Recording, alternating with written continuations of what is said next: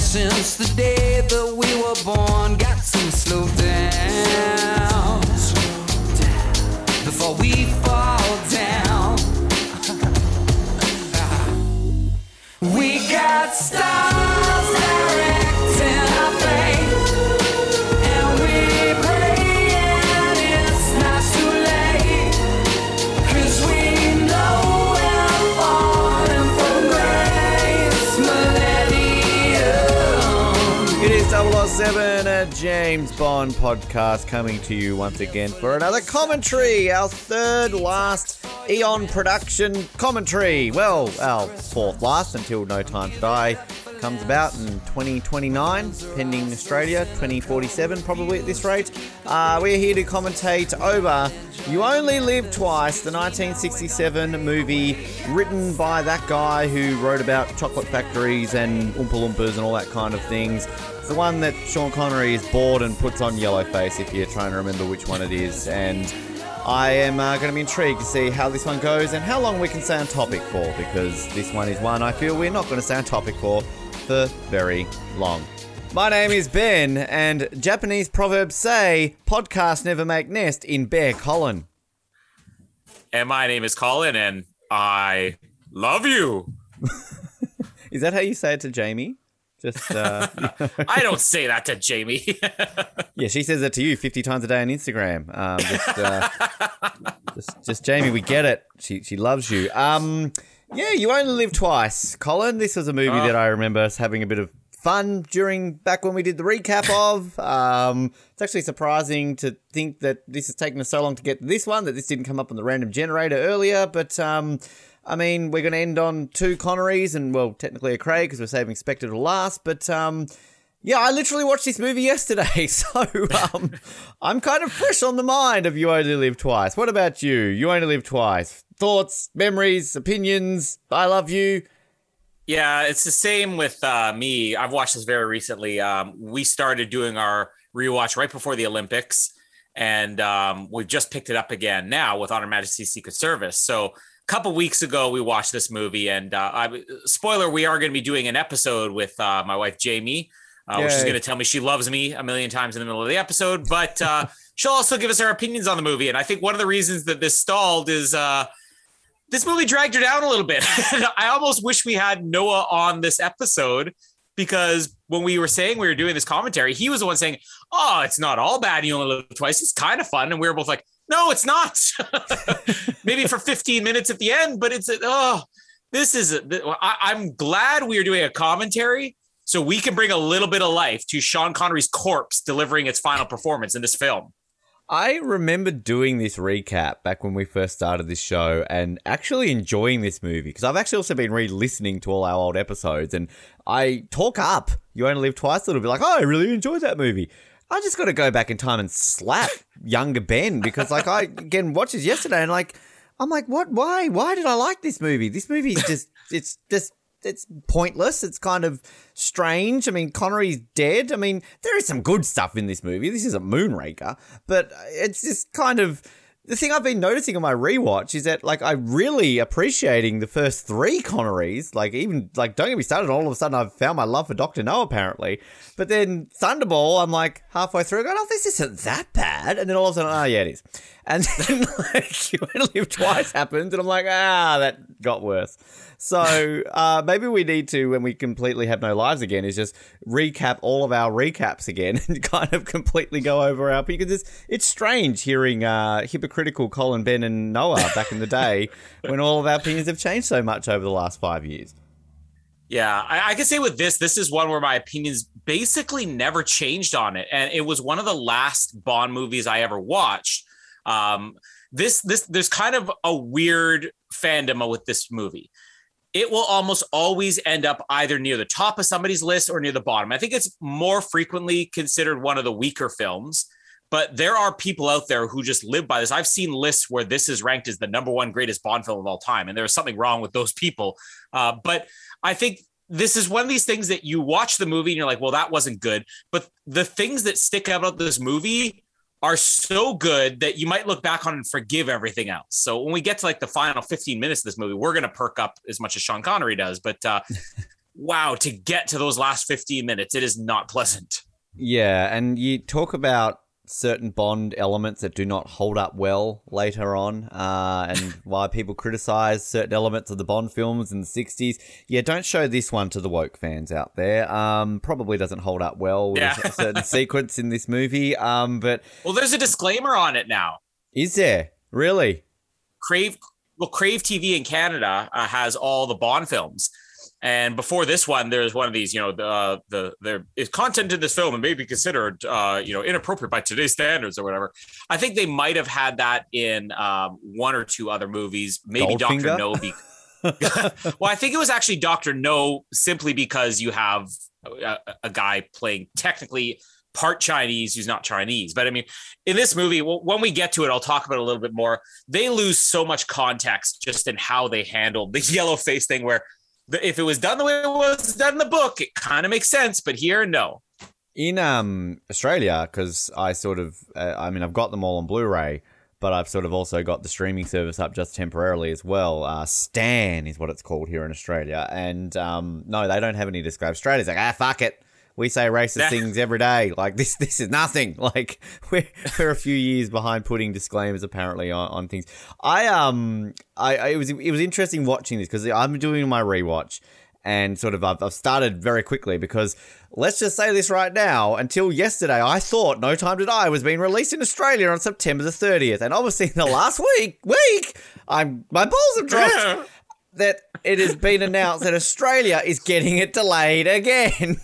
The only country. Literally the only country. We might talk about this throughout it, but basically Australia's not getting this out to like November the 11th, while Canada is still getting like the first week of October. Korea's getting it, I think, the week that Australia was meant to be September 30. But I'm still going through my rewatch because I've started now. I may as well keep on going through. But yeah, I think this might be the only time I've ever watched You Only Live Twice. It's kind of poignant, really, in the space of 24 hours. Because, yeah, similar to you, this was one of the last ones I ever saw. This is always one of those ones I kind of forget exists. I kind of always think it goes Thunderball on Her Majesty's Secret Service. And I'm like, wait, no, there's another one in there. Kind of like how I forget about Octopussy. So I don't know why I forget about this one, because it's obviously got some very iconic moments in it, but it's also kind of rubbish. Now, if you're listening to this for the first time, never had a commentary on 007, of course, this is best enjoyed by watching the movie along with us. Get your copy of You Only Live Twice out, and when we are ready to go, we will count you in, and on the word that we'll choose in a moment, press play, and you'll see the lovely roaring lion and hear us talk over it and generally stay on topic for about 60% of the movie. Let's aim for 75% today, Colin. Let's aim for 75. Shall we? That's very optimistic, but let's aim for it so that we can say afterwards we failed miserably. This is the first time you and I have just done a commentary in a while, isn't it? Because Noah has been on these last few ones, and Noah and I did Moonraker, so it's been a while since you and I. It's just been you and, the bros, the original bros doing this. Was it License to Kill maybe was the last one? Maybe. Do the Dalton, was it? Do the Dalton. I'll confirm that. I'll check with our people, whatever that guy's name is that I created once. What's our magical word today to press play on? What are you feeling? There's so many great things from this movie to choose. We just do 3, 2, 1 snore. 3, 2, 1 snore. Okay, we can do that. Actually, it actually wasn't that long ago. We did For Your Eyes Only together. I forgot that Noah wasn't on that one. Oh, that was like, what, 2 commentaries ago? Yeah, exactly. Wow, so long ago. Anyway, so all right, on the word snore, we were counting in 3, 2, 1 snore, and then you press play, and let's enjoy the greatness that is You Only Freeze it on the lion, by the way, as soon as you see the lion appear for MGM. Well, I've got it on black, but anyway, I'm always behind. Okay, all right. Either. All right, let's get into this. 3, 2, 1, snore. Snore. Oh, that's the most life you're going to see out of any creature in this movie. Hey, Tiger Tanaka. Oh, yeah, he is great. Life. Yeah, why am I watching this movie again? Why did I watch this yesterday? Like when I was watching. You could have this just today. waited. I don't know. Like I don't. Was it you who was talking to me about this, or was it Noah? It's like I don't kind of count a commentary as watching it because we can go off topic so much that it's. I mean, like we watched Octopussy the other week. I don't remember watching that. There's Connery's wobbly leg. It's his first one, isn't it? That's his first. No, he did it in Thunderball. Oh. But it's the same shot because people always complain that Connery's going to fall over, which is true if you look at it. Does he do a different one for Diamonds Are Forever? Ooh, we'll have to see when we get there on our rewatch. I would think he does. Now, we ranked the pre-titles, and I'm going to find out where we ranked this one. Because this one's not brilliant. Yeah, 21st I ranked it. You ranked it at 22nd. This came in as our second worst opening titles. From my opinion, the problem with this is something they've done a few times where you don't necessarily really get a great pre-title scene. You get about 3 or 4 scenes that set up the plot that probably could have just included. This is something where you don't need to do these as the opening scenes of the movie, or do something like an extended action sequence where Bond dies. But there's just so many different things going on here. It's hard to rank it as one pre-title scene. It's like 3 or 4 mini ones. And everyone called McDonnell, of course. Which this is Bond film number 5, and in 3 of the 5 Bond films at this period, they had basically in some way or another killed James Bond. We obviously had sort of the fake Spectre agent from Russia with Love. We kind of had the JB casket in Thunderball, and then obviously here they kill. So like, what was the obsession in the 60s about like James Bond is dead? That's something they should be doing for the Craig films. Just somebody slits their wrists at the beginning of every pre-title scene. It's like, well, was it Bond? No, it's not. Well, the thing is, like, with the Craig ones, it's like, let's just have him like he's disappearing or dead, and he's got to come. Like, I mean, it's kind of like, when are we just going to get the standard? Welcome back to James Bond. James Bond's James Bond. Like, he doesn't need to go rogue. Like, you think about literally the last, like, all of the James Bond films this millennium. Die Another Day, which I didn't play at the beginning. Oh, I'll have to remember to play at the end. Die Another Day. He's basically left for dead, then he comes back and he's disowned, right? Got to come back into it. Casino Royale. He's starting off as a 00, so kind of that's his first mission. Quantum. I guess it's the only one probably in the millennium where he's just James Bond still, but he's mourning the death of Vesper. Skyfall. He gets shot and disappears for a while, okay. Spectre. Basically the same after he gets removed after Mexico, and now for No Time to Die, allegedly, I mean, who knows, I haven't seen it yet, but he's been retired for however many years. So, God, the new millennium and just James Bond, like, get James Bond a job. But it's not even just James Bond, because if you think about Mission Impossible, that's one of the very few criticisms the Mission Impossible series receives, is that how many times does Ethan Hunt have to go rogue, So it's just a lack of originality nowadays, where if you're doing an action movie that you think you have to have the stakes of, even their own people are against them. Just come up with a good plot. We don't need it every time. I actually like... Here's our guy from Spy Who Loved Me. Shane Rimmer, Rent-A-Yank. Oh, Rent-A-Yank. I was about to say, that's not Jaws. I do like the plot of this movie. Like, I like the sort of the world, like, the whole, let's start World War III by kidnapping... like rockets. I think it's cool. I kind of do like it. It's something though that again, you want to talk about what the new millennium's done. They relied on this way too much in the 60s and 70s, because this is basically the same plot as Dr. No. And it's the same plot literally the same plot we're going to get in Spy Who Loved Me as well. So the idea behind it's great. This is definitely the worst execution between all of them, because the implausibility of being able to swallow spaceships and bring them back down, that poses a bit of a problem, but it's topical. 1967. I mean, I get why they did it 3 times in, 15 years, because that was the Cold War. That's what most movies were at the time. I still question why Britain gets involved in this situation. Like, like you bag out what's his face, Michael Madsen, as, arrogant American getting involved in Diana. Like, Britain has no purpose in this plot. Like, this is between Russia and America. Like, why did Britain get involved in this?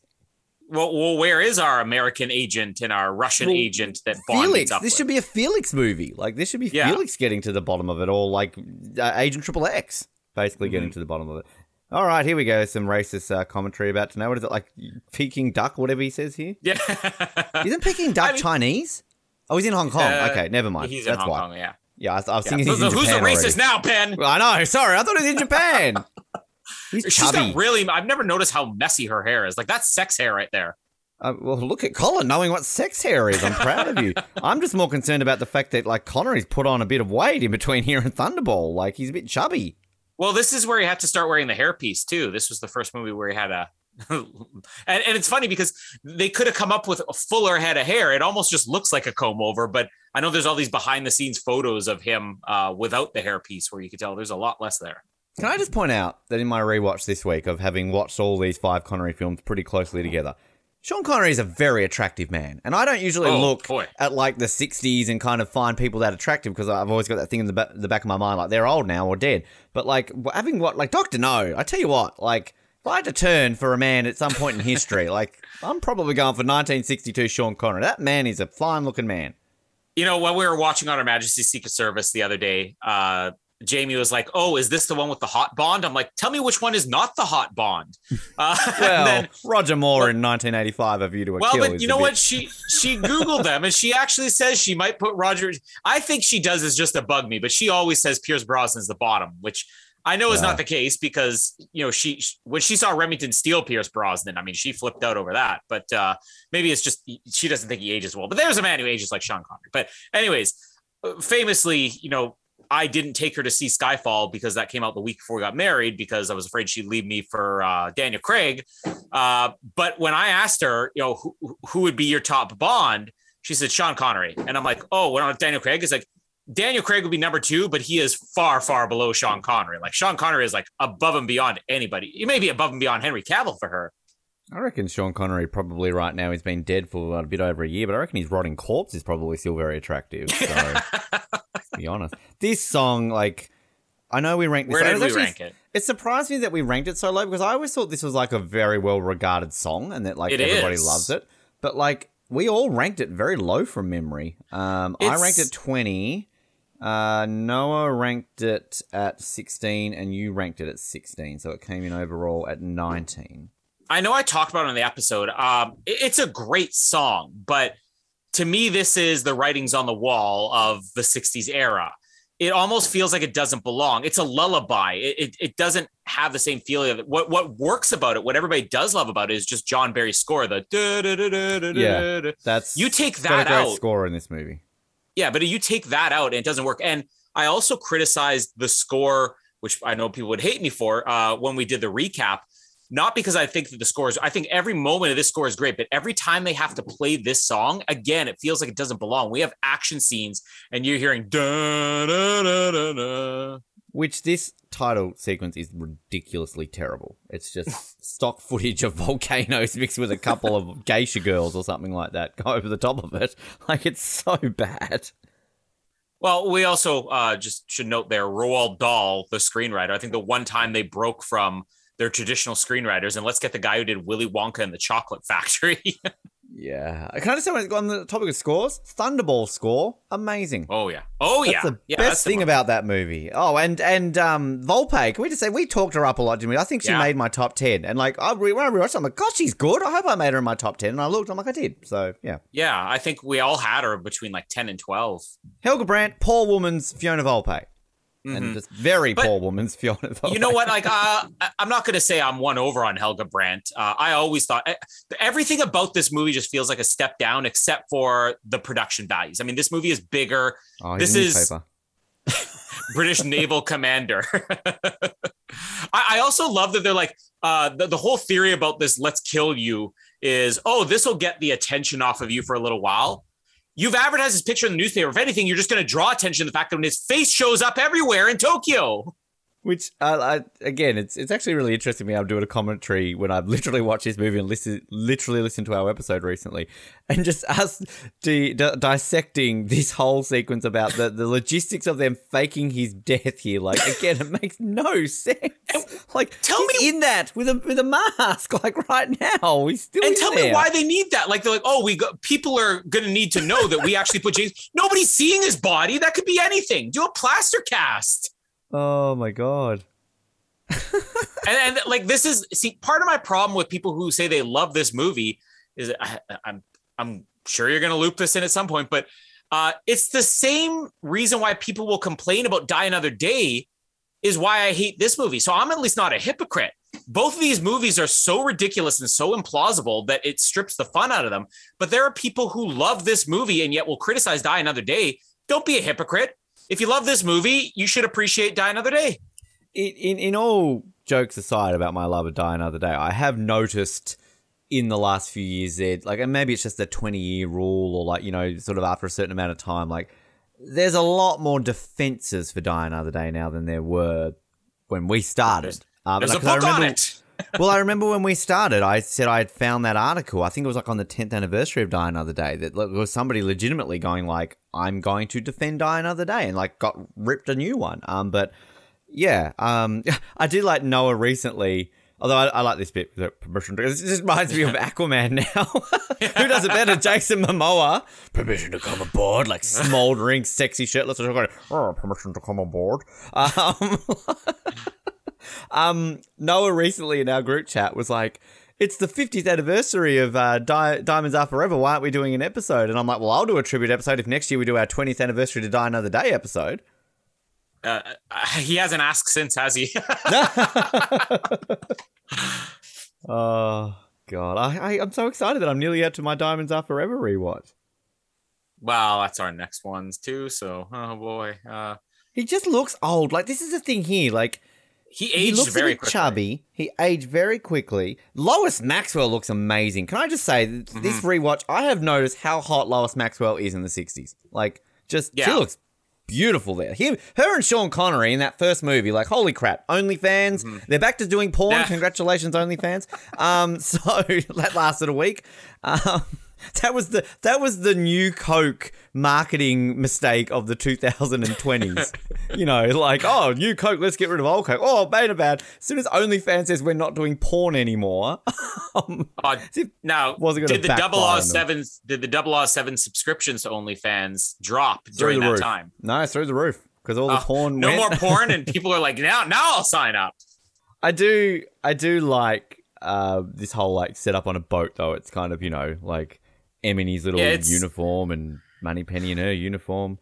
Like, again, it's watching these movies in order is where it doesn't always help because Thunderball was very grounded in reality. On Her Majesty's Secret Service is going to be more grounded in reality than any other Bond movie. And this in the middle, the reason I have a trouble with this is because you don't have, like, I can almost forgive when they do this in Man with a Golden Gun because it's following Diamonds Are Forever.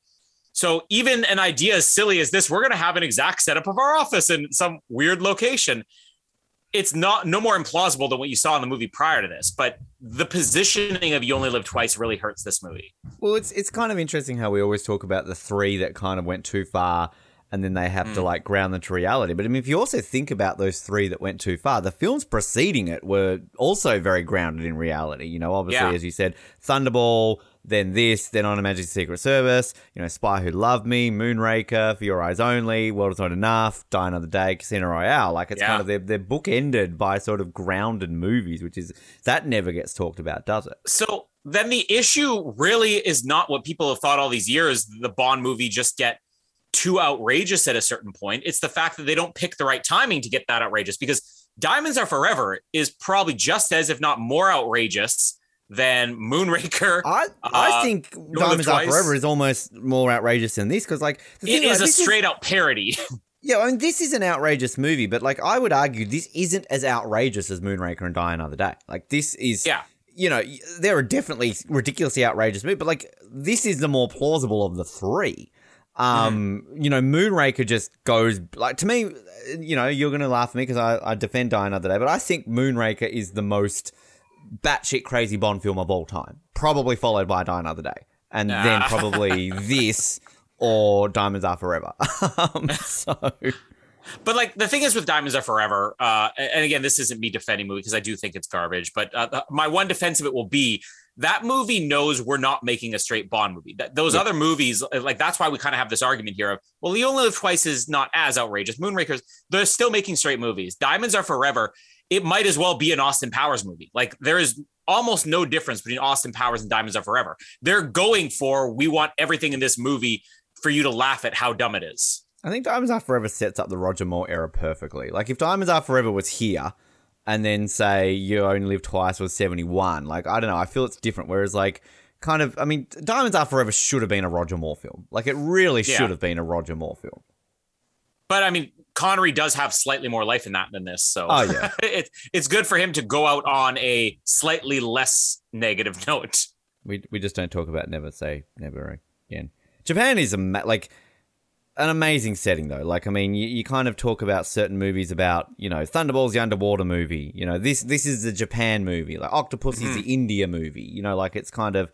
It's great to sort of have those, like, locations. And this was, what, a year before... No, Tokyo was 64, wasn't the Olympics. So 3 years after Tokyo.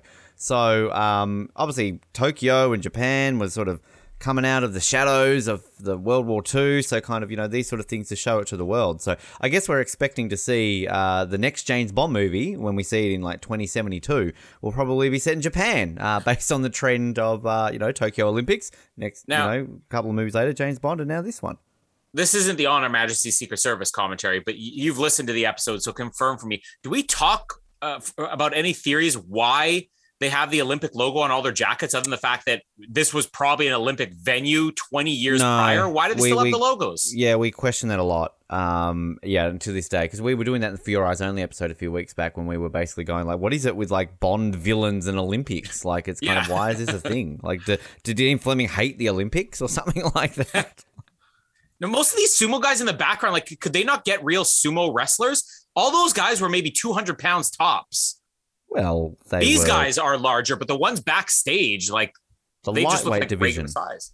the lightweight sumo division, the 400 plus division. Yeah, exactly. I'd like Japan's one of the few Asian countries I would really like. Like, I've been to Asia. I've been to 2 Asian countries. Well, 3 technically, but I mean, it's sort of, you know, not on the top of my list of places I want to go into the world. And that's no disrespect to Asia. I just have other places I'd like to go more. But I would really like to go to Japan, and I would like to see a sumo match live. That would be a cool thing to see. Oh, here's the real Bond girl of this movie. I looked through our secondary Bond girls rankings because I forgot where everybody ranked it. Noah actually ranked Aki as his number 1, didn't he? Yeah, and Kizzy Suzuki is the last. I remember that one. Yeah. I think that Aki's great. I don't think she's the number 1 secondary. I think she's better than Plenty O'Toole. Sorry, Ben, but hey, no, it's so funny listening to the Diamonds Are Forever recap. My Plenty O'Toole love. I pretty much say in that episode I would rank her as, like, one of the best Bond girls of all time. So, like, I love, like, you guys have these shocked, you know, expressions whenever I rank, like, Davidoff as number 1, or, you know, Plenty O'Toole number 1. I literally say these things in the episode and you just don't believe me. Because we assume you say lots of stupid things that you'll never actually go through with. Like in the very first episode that I like Die Another Day. I'm counting them, by the way. I'm counting the tallies up. And those early episodes were the glory days of Colin and Noah not hearing that song too often, because barely play. There's a couple of episodes where I don't even play it. So I do like the I love you. Although it's very awkward the way Connery says it. That's, you know, the Connery is like me. Like, it's unnatural for him to say those words. And this is what we, Jamie and I were talking about when we watched On Her Majesty's Secret Service the other night. We mentioned that, I think, multiple times in the recap and other episodes since. Say what you will want about Lazenby, but Lazenby is the only guy who could have pulled that off. More, you know, might have been able to, but there is no way Connery pulls off a legitimate love story in On Her Majesty's Secret Service. I'm picturing Roger Moore. Oh, yes, I do love you, my dear. A genuine I love you. Okay, we have all the time in the world. I mean, like, he got close to it in Spy Who Loved Me. We debated a lot over the whole love in that movie, but Timothy Dalton could have pulled it off. Shut up, Colin. He did pull it off. Love story on the Ferris wheel. Brawl? The Pam love. Oh, this There's blue ugly screen. cars in this movie. I don't like the cars in this movie. For me, it's, you know, this movie does look great when they're using real locations, when they build the sets, but this has to be the worst blue screen or projection, rear screen projection at any of the Bond movies. Well, I mean, Dr. No wasn't exactly up to standard in 1962. I think Dr. No looks better than this. Now, here's Henderson. What was it? When Dicko. Noah was... yeah, Noah was saying, oh, there's some great stuff in You Only Live Twice. Like Henderson. I'm like, Henderson is literally in the movie for less than 2 minutes. I mean, that's more than Plenty O'Toole, but I think I timed it when Jamie and I watched this movie too, and it's like 1minute and 57 seconds that he's on screen here. Is Charles Gray typecast? Because he always seems to play the sort of, how do I say this, the flamboyant character in movies. Between this, Diamonds Are Forever, I mean, Rocky Horror Picture Show, he's not exactly super flamboyant, but he's not exactly Sean Connery either. So, I mean, like, I don't know. Is this just a typecast for him? I don't want to make any judgments, but, like, is he gay in real life? I don't know. I don't know. I don't think he's with us anymore, is he? Sadly, if not, he's probably just died now. Well, he doesn't have to be. We don't have to ask him personally. We're going to line. Charles, are you gay? Yes, I am. Thank you, Charles. And we're not saying it's wrong if he's gay. We're just asking the question. I'm saying it's wrong. Be a man. Wow. That's almost up there. That's almost completely up there with a joke. Somebody's going to cancel us, but completely a joke. Wow. The Colin Hildy quote of the episode. I'm saying it's wrong. Be a man. Can we call that? Can we? That's the episode title. Don't be gay. Be a man. We're not calling it that. I don't think I can't find anything these days, but I also can't find that he was married at any point. He died in the year 2000. Wow. In the year 2000. You probably don't know what that is, do you? I've heard sing it again. In the year 2000. Conan O'Brien. He did this segment. It was during the 90s, and it was all these like outrageous predictions where they'd sing that song in the year 2000. And then they cut to like, they'd wear some science fiction helmet. In the year 2000, they make some joke about what happened. They would continue to do it like in 2004, 2005, which was funny. The one that I was thinking of, the band Silverchair, Australian band. Yeah. They did the anthem of the year 2000. Oh, yeah. Which was a great song. Oh, we'll make what's funny? Up to you in the year 2000. Yep. That is a great song, like the sound of the song. But I listened to it a couple of months ago, I think.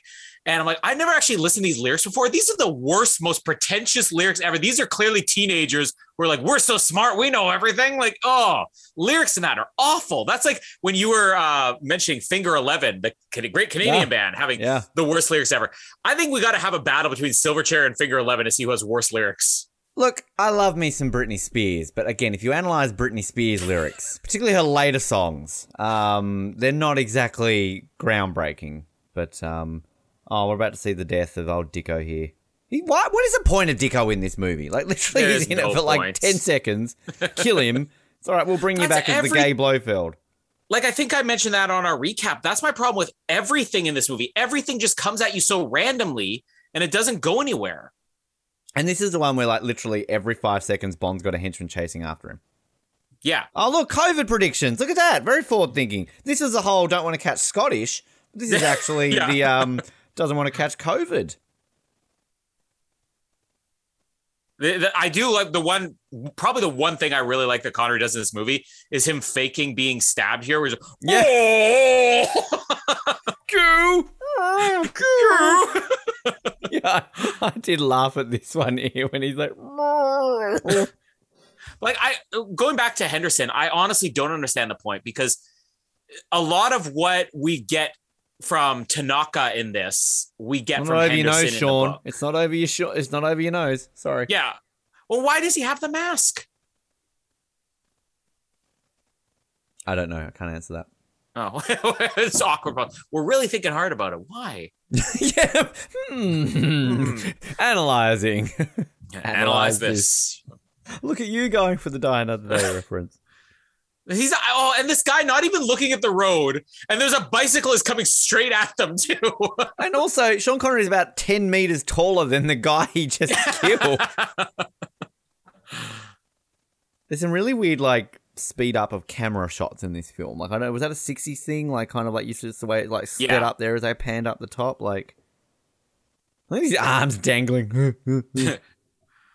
Now, that logo, so the circle with the hammer in it, that's the same logo that the guy has in Thunderball when Connery's like calls out Moneypenny and is like, "Oh, it's a like is that the Smirch logo? Like, what logo is that?" I don't know. Because I always assumed it was some type of secondary Spectre thing, like not the octopus, but something else. Because like I noticed that, like, again, I notice these things. You notice. No, I tend to notice these things. You just kind of weirdly notice these when you watch them back to back. And that was the same tattoo that the guy had in Thunderball. He's just Who hitting is this guy? Why didn't we rank this henchman? Why is that hurting him? If this couch is that light that Sean Connery can pick up a 3-seat sofa and ram a man with it, why is this guy getting hurt? But like, I want to rank this guy. This guy even have a name? This guy's better than half the secondary henchmen we ranked. Mr. Kill. Grandpa Kill. Why is it just like a random tree in the middle of their cocktail? Don't they have like bonsais in Japan?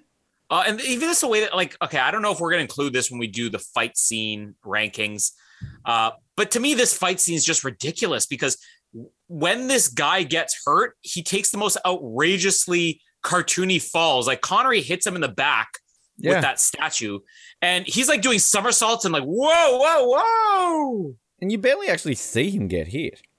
Yeah. Is this where he drinks the like shitty Japanese vodka? Sucky. Isn't he like, ooh, samurai Foo vodka? yuck. Siamese vodka. Yeah, foo yuck. Can we please get a t-shirt made of foo yuck? Oh, Roger. What a man. You know, I thought about this when I was looking at our commentaries that we have left. And I found it weird. We started with Dr. No. I'm pretty sure Goldfinger was one of the earlier commentaries we did. How did it take us so long? How do we have 2 Connerys left in the last 3? We have 24 films. We scratched off 2 Connerys very early, and somehow 2 of the last 3 are Connerys. Blame Andrew.Hedges./random generator, because that was all what it came down to, right? Yeah, it's interesting to think that. The only was Die Another. No, we did do Die Another Day. Like that was a random. I was thinking like, did we deliberately do that when I was there? But Spectre. We did get Spectre. We forgot that we got Spectre, so we ended up doing a different one. So, I don't know how we ended up doing that, but we always then plan to sort of leave it right before No Time to Die, which again. Still mad. I've also heard and seen criticism over the years for Honor Majesty Secret Service where they mock the safe cracking device that Craig has to have airlifted in, basically. Or not Craig. I was going to say Daniel Craig. Fetus Craig. Lazenby has to have like airlifted in because it's so big and bulky, and people are like, whoa, why did the technology take a steep drop?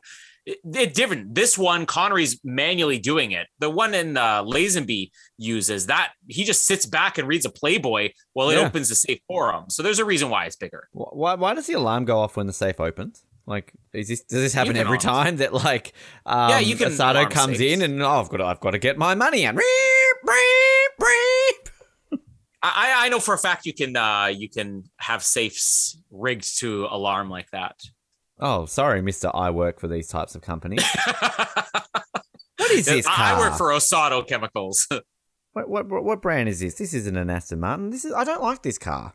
It's a Toyota 2000 GT. I'm not a fan. I kind of agree with you. I thought that it was always just the era, because I know when we get to the later 70s and the early 80s, all the cars look ugly to me. I even said the Lotus looked ugly. But watching on Her Majesty's Secret Service, and I'd say even Diamonds Are Forever, those cars are cool, and that's after this. So what's wrong with the cars just in 1967? I still argue that the cars of the Daniel Craig era are the worst. Give or take the DB, whatever it was, Inspector. That's a nice car. And then obviously the DB5 comes back. But I mean, Craig just drives dad cars. So, Well, Moore wore the dad sweaters. True. And this always bothered me too, the slide we have. It's a cool idea, this whole slide. But when we get to Tanaka's office and he's got cameras on all of this, where are the cameras? Like, where are the cameras right now? Yeah. And the same thing in space. Like, they've got cameras mounted in space in the right location. All the characters are watching. POV? I love this shot, the Connery. Like, that just sums up Connery in this movie. I saw one of those type of chairs. We're replacing our sofa because our children destroyed it in a year. But those type of like reclining chairs that look like they're floating, I saw those yesterday and I almost wanted to get one.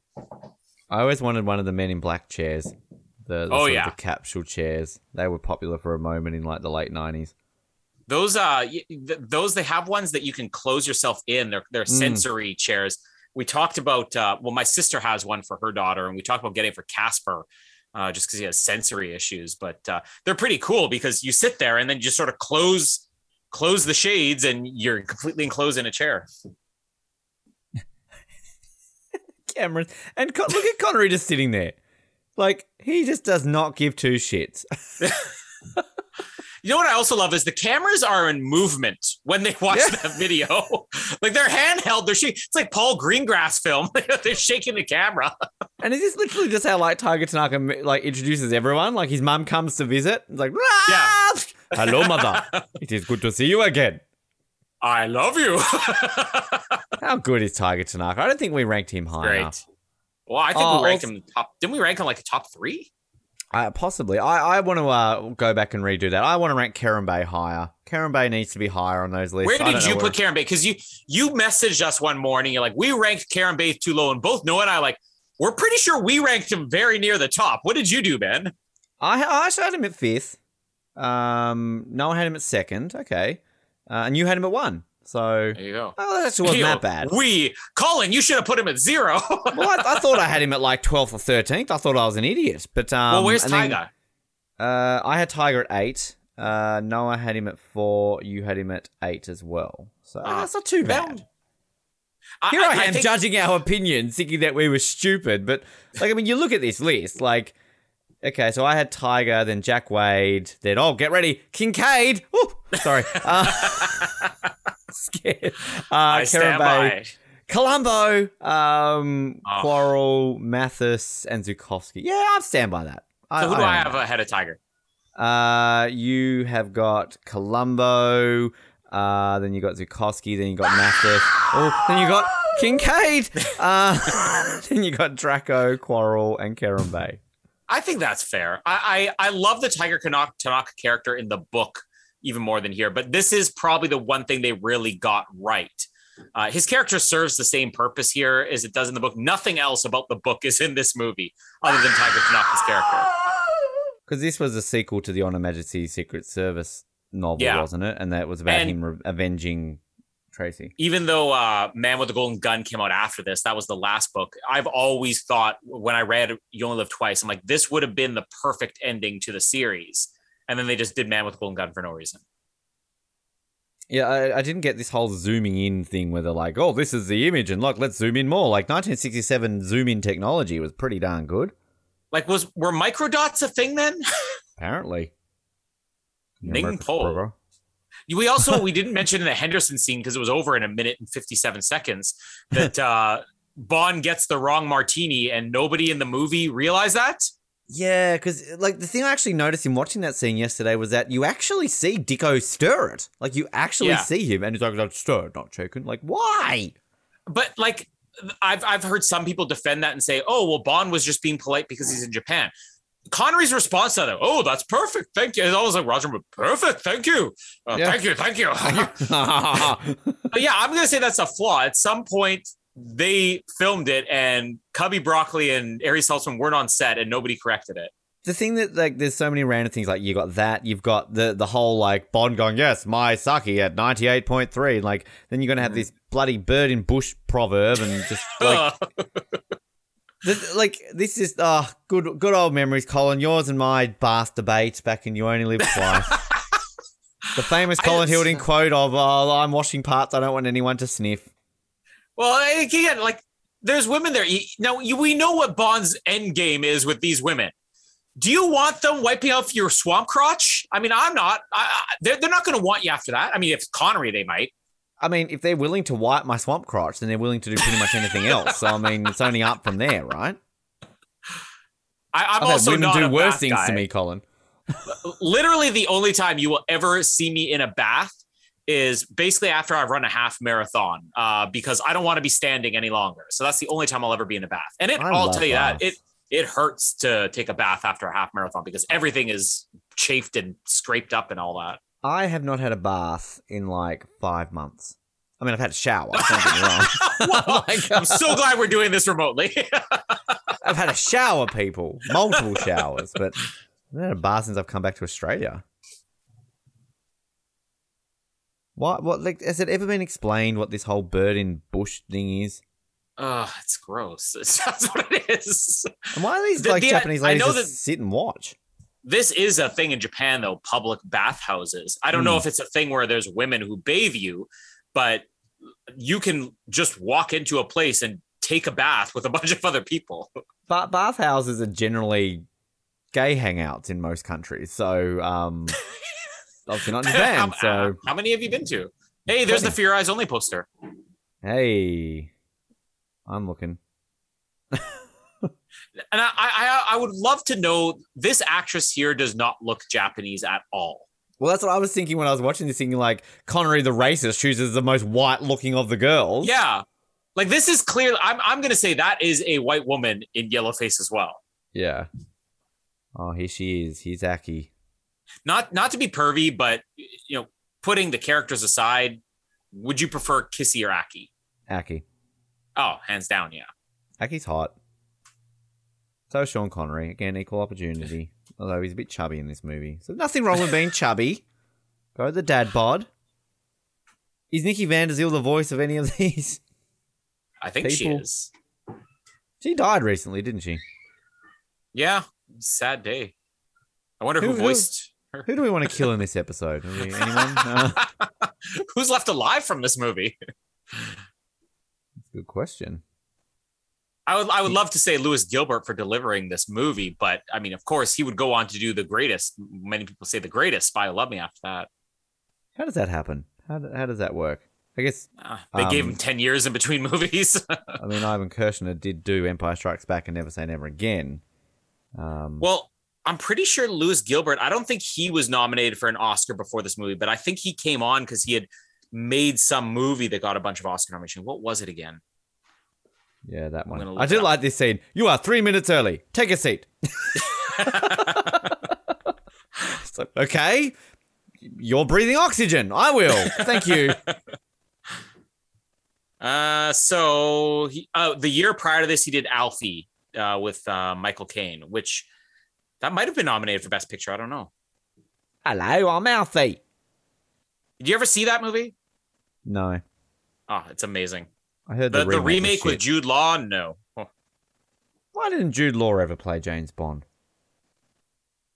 He would have worked. I think he was one of those names they were throwing around. I think the only problem with him is people complained Daniel Craig was too short. I think Jude Law is like 5'3" or something. Really? Whatever happened to Jude Law?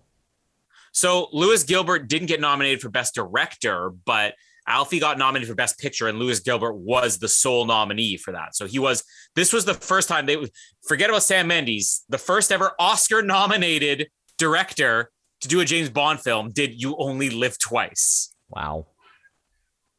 I started watching some of the special features by saying starting to watch. I literally watched all the ones on Dr. No, and then I'm like, fuck it, I'll come back and watch them later. So I didn't keep watching them from that point on, but they're actually really interesting, the special features on the Blu-rays. The inside documentaries. I really wish, I know you're not going to get Patrick McNee to do them all now, but I really wish that they had continued to do those. Do one of those for GoldenEye or Tomorrow Never Dies. Didn't they do them for the Brosnan ones? No. Yeah, they only did it up to License to Kill, because I think those were produced in like 1995. They were produced leading up to GoldenEye. But I mean, when I watch special features like making ofs, I'm never really interested in the making ofs that were done the time the movie's released, because you don't have people dissecting it. Like, it's not objective. It's just, oh, this is how we shot this scene. I like the ones that will go back and they'll say, yeah, we probably shouldn't have done this in this movie, or, oh, this was a mistake, and oh, this was a problem on the set. When you do retrospective documentaries, like the one on the Back to the Future Blu-ray box set, amazing. I think I remember watching those. Yeah, the one they did for the original Star Wars trilogy, I mean, that might be the best one ever made. Well, the Jurassic Park one, didn't they literally release like a complete VHS separately for it? Because I remember having that as a kid. I think we talked about that when we did Jurassic Park over on the Oz Network. That was the one they made in 93, but the ones that came out, I think, on the DVDs or the ones that came out on the Blu-rays, where they went back and did all 3 movies. Remember that one as well. Was great. Yeah. Okay, now this guy's got X-ray. Like, is that a radiation concern with the people who have meetings with Osato? And why do X-rays only ever show the things you need to see? Like, why don't you see his liver there or something like that? Or kind of exactly. Now, we ranked Osato pretty low from memory, I think. Yeah. My thing with Osato is that it's a great idea for a character that they didn't really do anything with. I kind of feel like he's unnecessary in this movie. He's only here because they didn't want to spoil the reveal of Blofeld until the very end. You and I both had him at 11th, and Noah had him at 6th. So he just, like, to me, he's just kind of wooden. He doesn't really, like everybody. Yeah, I don't know. He's just there. And Helga, is it Brad Helga's? Naturally. Was she on our? She'd be on our main henchman, wouldn't she? Probably, yeah. Yeah. Okay, I had her at 17th. Noah had her at 17th. You had her at 20th. Wow. Yeah. You had second last. You had a 1 spot above Locke and 1 spot ahead of. 1 spot below Necros and 1 spot ahead of Locke. Can I just say, Hans is. I want to go back to that secondary bloody henchman and like hear you and whoever it was going on about how Hans is better than some of the. Hans is ridiculously terrible. Like, Hans is so bad in this movie. Hans has 1 scene in this movie. That's it. So bad. What did we say originally? I've got him at 19th out of 20th, only ahead of Mishka and Grishka, who, again, in our Octopussy recap, you two couldn't even remember who they are. No. Let's backtrack. We didn't remember their names, but we gave you the proper description of who they were. We're like, yeah, the twins, the knife-throwing twins. You don't even talk them up in the Octopussy. You're like, oh, yeah, those knife-throwing twins are all right. You ranked Hans at 18th out of 20, only ahead of Kriegler and Vargas, who, on a rewatch, Thunderball, Vargas is awesome. Like, Vargas is in so much of that movie. You listened to our Thunderball recap. We said he has got to be the worst henchman ever. Followed by this episode where we say Hans is worse than Vargas. Like, we literally say that in the next episode. He's more Noah pointless. had Hans at 12th? Noah had Hans at 12th? Come on. What the hell? I don't think he's worse than Vargas. Vargas may be in more screen time, but that's part of the problem. You don't put that in that much screen time. I keep seeing Patrice and I'm like, who's she? Okay, this is one of the things that's just completely outlandish in this movie. We're going to pick up a car and dump it into Tokyo Bay. Yeah. And, like, no one, like, questions this. This is just... one thing I did notice in this movie is the amount of, like, machine gun fire that's just happening on the streets of Tokyo, and everyone just goes about their daily lives in Tokyo. Oh, well, that's just the Sato Corporation with another typical machine gun fight. Oh, well, lol. And, like, this is what's stupid about this. I mean, is it a great visual? Yes. Is it something you've ever seen in a movie before? Definitely not. Is this going to kill these guys? No. The windows are open. They just climb right out.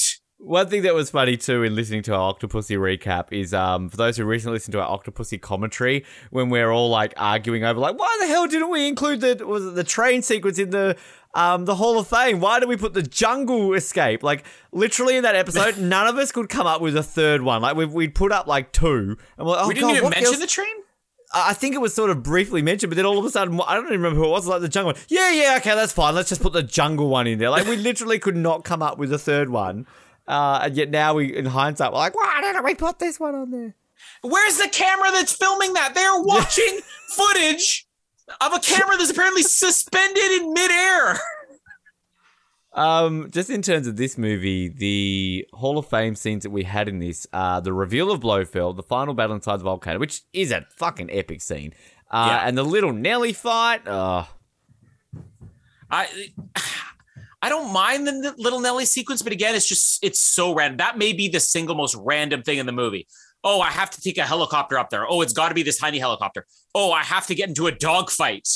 And this is the randomness too when they do this whole tell them to send little Nelly and tell them to send her father. Like, why? Here comes another random scene. Q Thunderball scene, very underrated. That could be up there when we rank the Q scenes. I really like the Q Thunderball scene. One of his best line deliveries ever is you swallow it.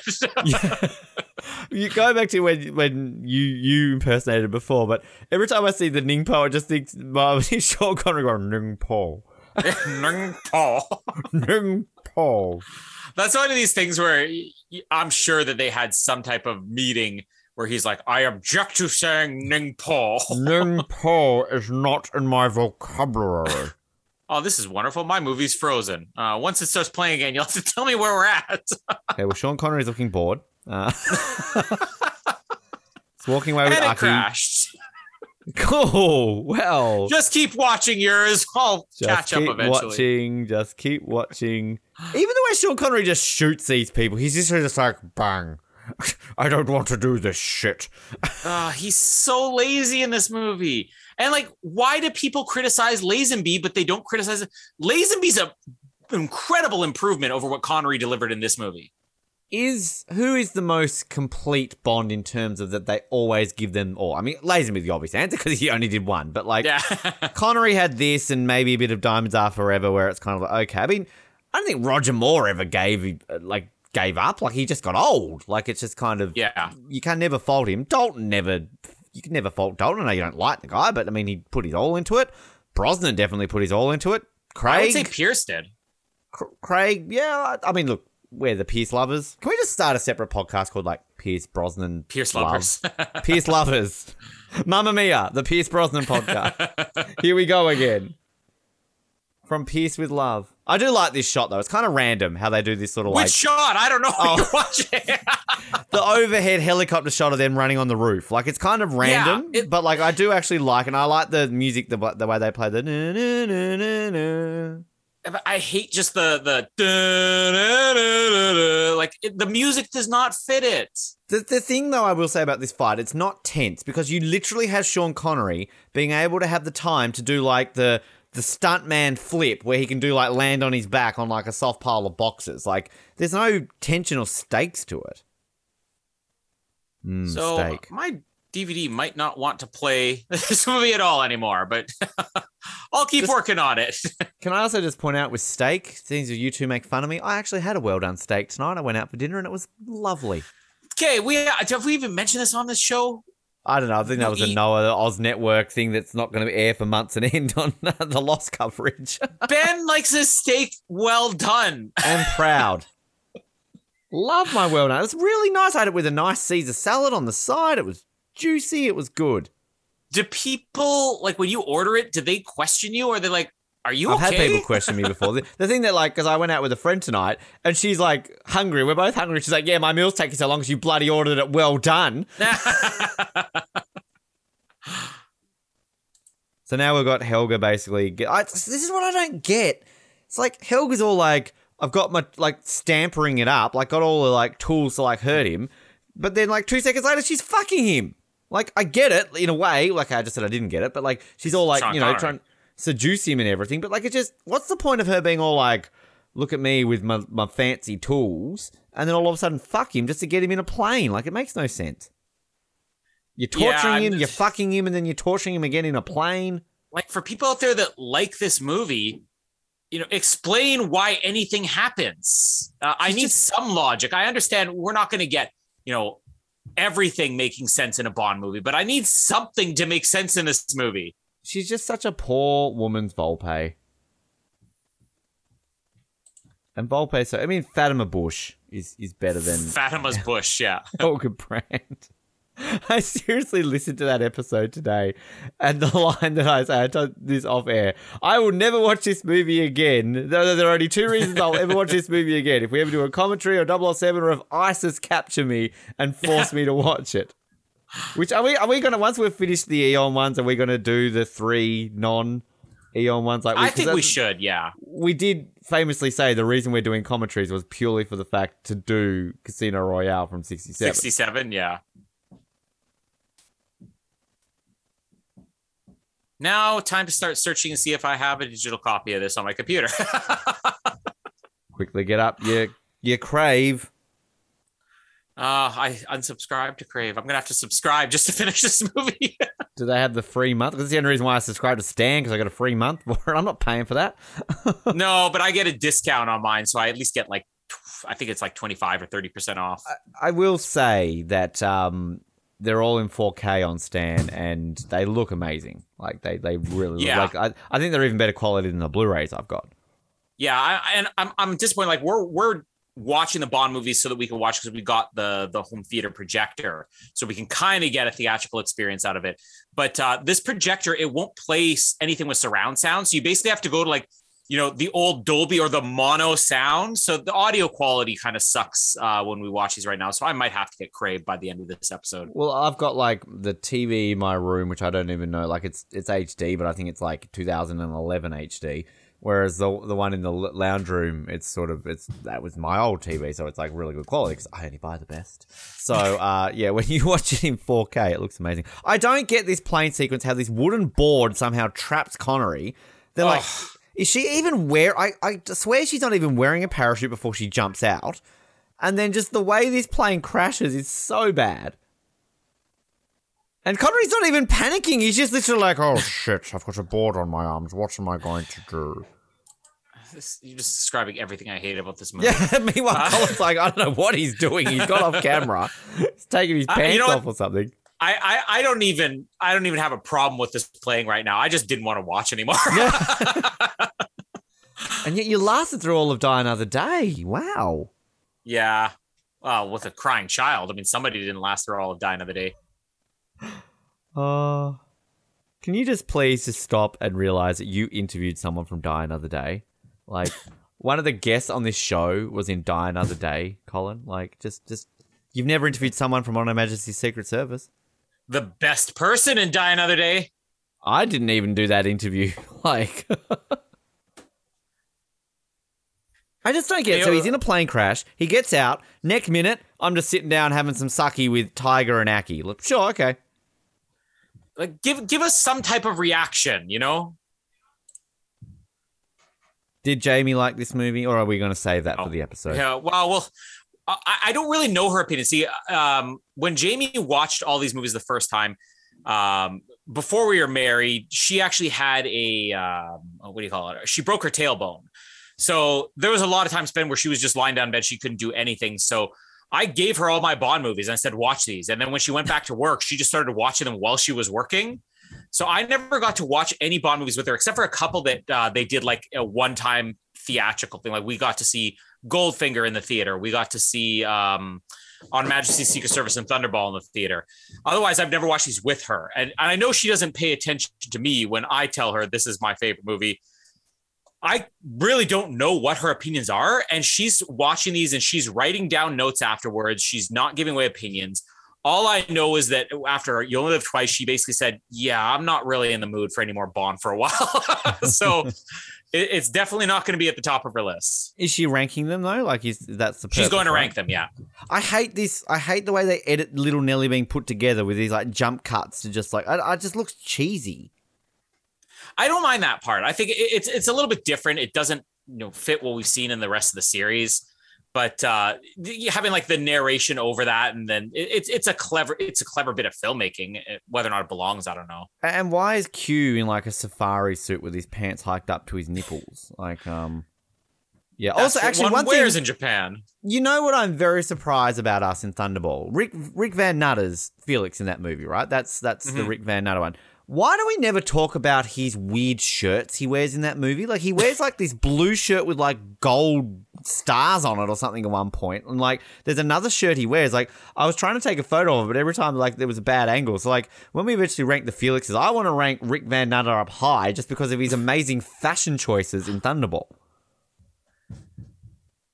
All right. Why does he need a camera on his helmet? Let me clean my DVD. That might help. Wow. And I don't know why my camera went off all of a sudden either.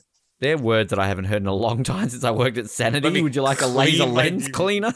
This does look pretty bad. You have to upsell them to every single customer who came in and bought something. Hey, have you got a laser lens cleaner? I had to do a big spiel about how they needed to clean their DVD player.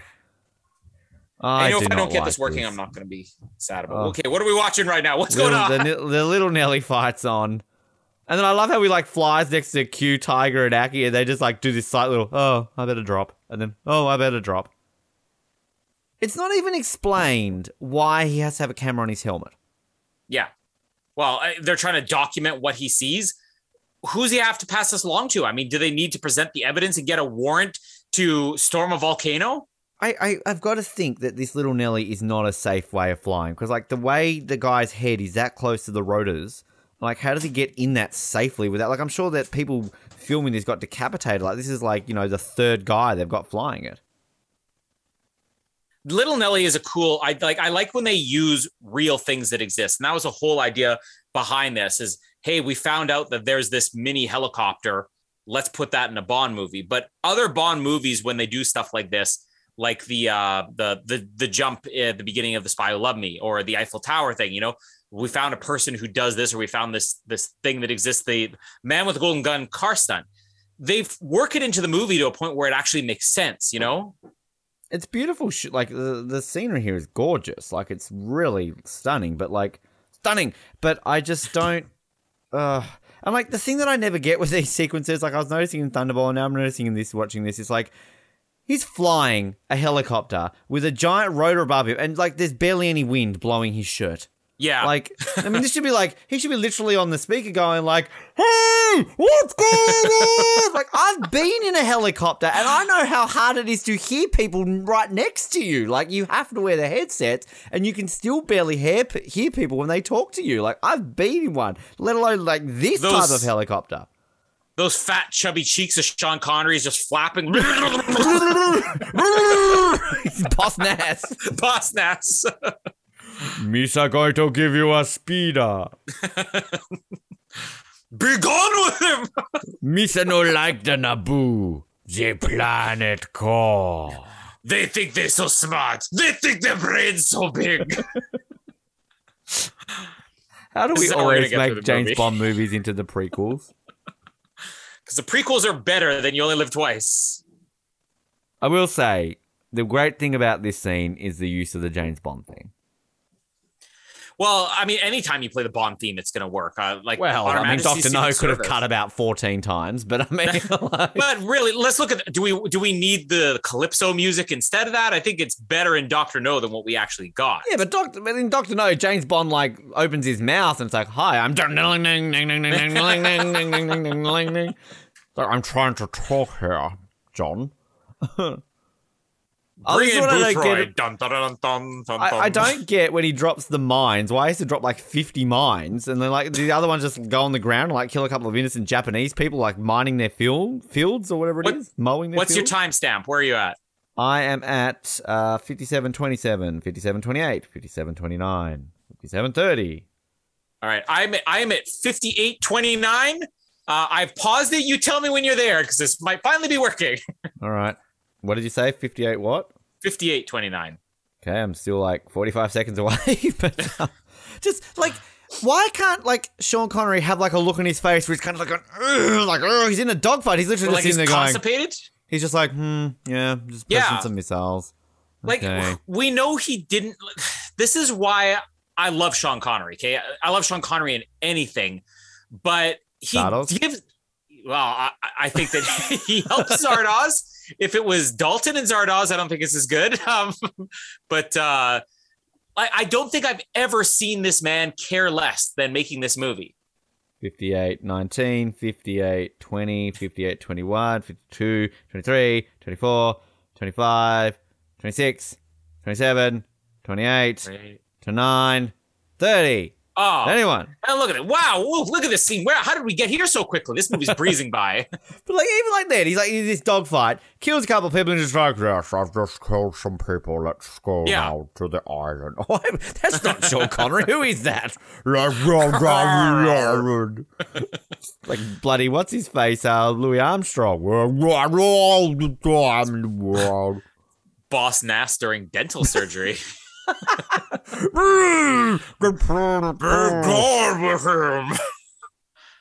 Bring back Boss Nass.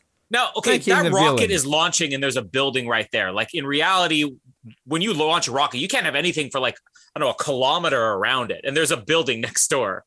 Well, again, wait till we get to Moonraker. Well, we've done Moonraker. But like, you know, Moonraker, like, let's just launch a space shuttle in 5 seconds notice. Everyone's ready to go. The NASA Army. They have to brand it CCCP on the side of the rocket, just so you can be identified out there in deep space. I feel we've talked about this before, but what does the CCCP stand for? Like, you got the USSR, It's CCCP, Soviet Union. Like, make up your mind, Russia. CCCP would be the Russian USSR. I mean, USSR would be the English translation of whatever CCCP is. Why can't they just speak English? God, Russia. Come on, be more like America. I seriously, like, you know, you got these places. I was talking before about going to Asia. Russia is one of like the top 10 places in the world I want to go to. Like, I just would love to go to Russia. I have a weird obsession with Russia. And like, if you're listening, our great comrades, I am on board. Like, Putin, sign me up. I will join whatever. I'll do whatever you want me to do. If our Russian overlords are listening. Yeah. Like, I actually would love to go to Russia, learn Russian, and then watch their cinema to see all the movies where Americans are like the evil people. And I guarantee you, like, it's not like the Americans every now and then are like, oh no, we can't offend the Russians. Let's make up our own country, Slovakia. I bet Russians in everything go, fuck America. America evil, another movie. Like, well, it is like, I'm not taking political sides here, but it is funny that if you get a Russian movie that does that, or let's say, you know, a German movie during the war that, oh, this is a propaganda film against Germany. Literally every American movie has some other country as the villain. Are those propaganda pieces? I mean, you're not going to pick the Russians to be the villains in a Russian film. Someone has to be evil, people. Yeah. Like, I mean, like, again, as an Australian, if you make Australia evil in a movie, I'm probably almost going to like take that as a compliment. Like, I want to see an Australian as a bad guy in a movie. Yeah, now we're going to get in a lot of trouble and be canceled. But there's so many complaints nowadays whenever, let's say you're making an American crime film and you make Mexican drug cartel or something like that. That is a thing that exists. I mean, do you have to always go to that? No, but there's a movie that I actually really love, Jennifer Garner movie called Peppermint, which is basically Jennifer Garner being Liam Neeson in Taken. But that movie got like so destroyed by critics, and almost every complaint was, oh, they shouldn't be, you know, so inconsiderate as to have, you know, Mexican villains. Well, they exist. I mean, you got to have somebody as a villain. It's like if you start all of a sudden, I don't know, doing like Swiss villains. I mean, no, there's no one evil from Switzerland, and maybe complain, like, you know, Norwegian villains. I don't know, but and almost all these movies that get criticized because, oh, you made some other ethnicity a villain. It's almost always a white American who's the dirty cop behind those people, anyways. So that's the same thing in Peppermint. I think it ends up being like police corruption. So it's not even like they're exclusively the villains. Well, you know what? You've been watching Breaking Bad recently. That gets a bit of criticism that all the bad people are. Oh, you finished it, did you? I finished it. Yeah, I started El Camino this morning. Yeah. Episode 14, Ozymandias. What did you think? Oh, amazing. Right? And I was wondering, I'm like, it was like 15 minutes in the episode. I'm like, this is one scene. Like, how is this going to be the greatest episode ever? But in a way, once I got to the finale, I almost wish that they had just found a way to work that in or done an extended episode. Because the finale itself, it's fine, but it's just sort of like, let's have one more adventure. It's not necessarily everything else had been tied up at that point. So you're glad you finally watched it now? Did it live up to the hype that everybody gave it? Oh, absolutely. I mean, I've already started El Camino, and I'm going to watch the Breaking Bad fan edit you got me, and then I'll start on Better Call Saul. Just stick with Better Call Saul. It's a bit slower, but it's worth it. I really want more of the season 5 characters. I know I told you I love these characters. You like Lydia? Really? Lydia's awesome. Oh, she's like she's quick, she's so uptight and all that. And then Todd, Jesse Plemons' character. Oh, wait till you get to Fat Todd. Have you seen Fat Todd yet in El Camino? El Camino? No, not yet. Again, I mean, Jesse Plemons is one of my favorite actors, but he was almost, I would say he's underutilized in season 5 in Breaking Bad. But what works about his character is that he's so unusual. You're like, he seems like a nice guy, but he's not. Like, I don't get it. Like, there's something that confuses me about this character. And what about Giancarlo Esposito? Come on. Oh, nobody's going to top him. I mean, I don't even care about Walter White. Gus, who's your favorite villain? Gus or Benjamin Linus? Oh, that's tough. I'd probably say Gus, to be honest. Anyway, welcome back to You Only Live Twice Conquer as we talk about Breaking Bad. The scene, okay, spoiler alert for Breaking Bad if you haven't seen it, but when he gets his face blown off, that's up there as one of these scenes that I would rewind. Like, I was like, fuck, like, that was up there with the House of Cards scene that I always talk about. It's like the holy fuck, like I would rewind it just so many times. And it helps that it's a character that you've seen get out of, oh, how'd they get out of that one? How'd they get out of that one? And they just tease you like, Oh, he got out of it. Oh, whoa, what's that? I would like you to join us on our because like we're over on the Oz Network. Download now. We're Colin and I are renowned for defending the villains. Like the villains, not really that bad. I'm saying now, Gus Fring, like, No. not really that bad. He was just keeping a business running. Yeah. He did some bad things. Kept a lot of people in employment. If I'm going to compare him and Walter White, I think Walter White's a much more awful person. 100%. He was running a good business until Walter came on board. So, anyway, you think Osato's doing some crystal meth manufacturing on the side? that was the 60s. Is that a chemical? It was the LCD in the 60s, right? Like, he's basically LSD. the Lydia. That's an LCD. Yeah, LCD. TVs. LSD. They kept it under wraps for that long. But let's think about it. Osato is Lydia. If You Only Live Twice is Breaking, this is how we make this fun. If You Only Live Twice is Breaking Bad. If You Only Live Twice is Breaking Bad, Osato is Lydia, Blofeld is Gus, Bond is, I don't know, who's the most boring person on.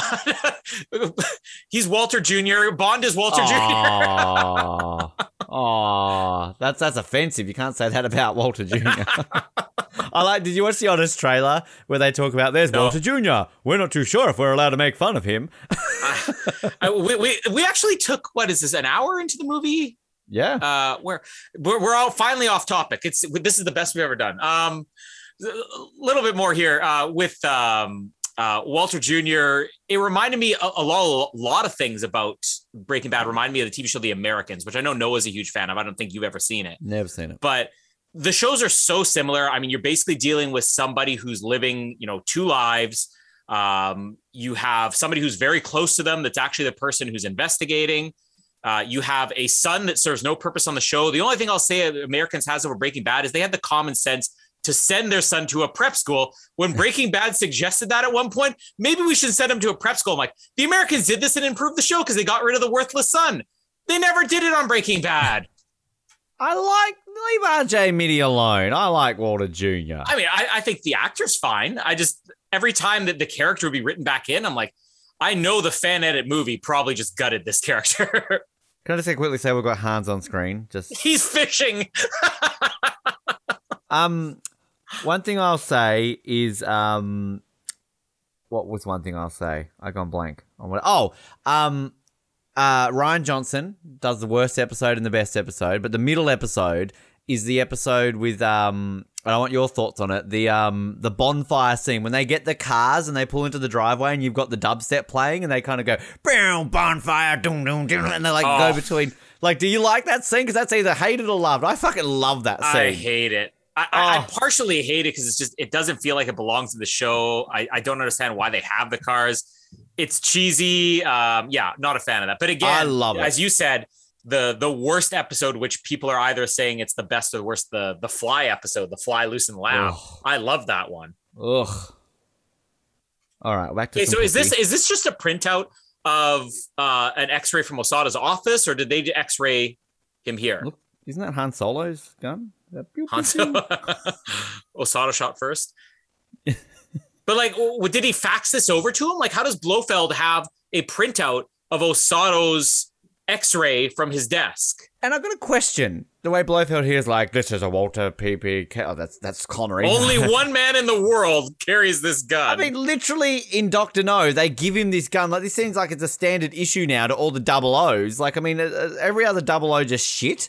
And it's like... And why is this practical? Again, so many problems with this movie. This is the gun, and only one man carries this. Hold up the newspaper from 4 days ago. Was this the guy in your office? Yeah, look, title says James Bond. He's alive. One of the praises of this movie, I do love the whole notion of a bridge that collapses and you get eaten by piranhas. And then you get Blofeld stroking the cat even quicker. Like, yeah. I mean, like... Oh, we get the Kill Bond now. So Kill good. Bond now. Like, I know you're not a fan of Austin Powers 2 and 3, but like, the first Austin Powers is one of the greatest parody films of all time. Just like, it gets it so perfectly done. Like, God, like I just want to watch Austin Powers right now because I've just watched the first 5 Connery films because it's so good. It's like Mike Myers is a genius to be able to do that. Austin Powers 2 and 3, I think the second one definitely has some very funny moments, but the story is sort of like You Only Live Twice. I'm like, I don't get what's going on here. All this is random. Obviously, It's this not was meant to have a story. It's Austin Powers, right? well, but still, even in a comedy, I mean, it's very clear when you have a first draft screenplay and they just said, let's rush this into production and not worry about actually working on the script. I actually think Goldmember has a very good story. I think that the script is decent. It's just not funny. It's very similar to my feelings on the Men in Black sequels. Men in Black 2, I think, is a hilarious movie, but the story and the script is a mess. Whereas Men in Black 3, the story and the script is fantastic. It's just not that funny. Yeah, Men in Black 2, I hated when it first came out, but I've grown to appreciate it over the years. Men in Black 3, it took me a while to see it, but I'm like, actually, this is a pretty good movie. I love all three. Like, don't get me wrong, I think the first Austin Powers is by far the superior Austin Powers, but like, I am a big fan of number 2 and number 3. Like, 3 is easily the worst. It's kind of like you and I doing the Mighty Ducks movies at the moment. Austin Powers 3 is the D2 Mighty Ducks of the Austin Powers trilogy. Yeah. But like, I don't know. There's so much in that movie that I like. This weird shot about the guy swinging it all the way to the camera. Why is he doing this? Directly into the camera. I mean, he was huge in Japan at the time. Are we going to do the Austin Powers movies? I think we should do them on here, not on the Oz Network. Yeah. Yo, I mean, they're so... The first one, I feel like they definitely took some Bond elements, mostly like Diamonds Are Forever and Dr. No. But I think that's one of the other problems is that it sort of had its own feel. They didn't only borrow from Bond. They borrowed from a lot of different spy things. I remember Mike Myers, when that came out, even talking about, oh yeah, there was this random spy movie from the 60s that this is kind of borrowed from. 2 and 3 just simply became, let's parody something from Bond, and it doesn't matter if it is relevant or makes sense. The fourth one, famously, before they like put in development hell, was meant to be called For Your Size Only. Yeah. And Jennifer Lopez was meant to be in that one because they sort of went in that, Beyonce. I mean, that was Beyonce's first ever acting role. That's another problem. Like, Beyonce was not very good as an actress. No. Heather Graham, she can be great or she can be like downright awful. In Bowfinger, I think only like the same year that she did Austin Powers, she proved she could be hilarious. And I don't know why she's just not funny. Maybe it's just because Elizabeth Hurley was so good in the first one that the other Austin Powers girls just don't feel like they're nearly as good. Now, Colin, when it comes to ranking the Austin Powers songs, how do you rank Beyonce's Work It Out, I think it was called, or Madonna, Beautiful Stranger? Come on, Beautiful Stranger is a good song. I will give you that. I like Beautiful Stranger. It's okay. And actually, the Lenny Kravitz cover of American Woman on that, it's very overplayed, but I mean, it was a great cover. But the first one, I mean, nobody ever talks about Mike Myers' band and they're the BBC song. Yeah, I was thinking there was a song from the first one, but I couldn't remember. Yeah, the BBC 1, BBC 2, BBC 3. Okay, I really want to do the Austin Powers trilogy and the Johnny English trilogy. Johnny English, I'd be more on board than I really would love to do the first Austin Powers, but the Johnny English trilogy as a whole, I think, is much better than Austin Powers. The first Johnny English made Ben Waterworth's top 50 movies of all time. Actually, so did Austin Powers from memory. So yeah. I'll also say this: the Johnny English trilogy, same as the Mighty Ducks. Johnny English 2, it's the D2 Mighty Ducks of the Johnny English series. True. I've only seen the third one once. I saw it at the cinemas and I haven't seen it since. But I remember enjoying it. Why is everybody like? Is it a thing in Japan where women have to be wearing either a kimono or bikinis? Yeah, back to the movie. Yellow face here.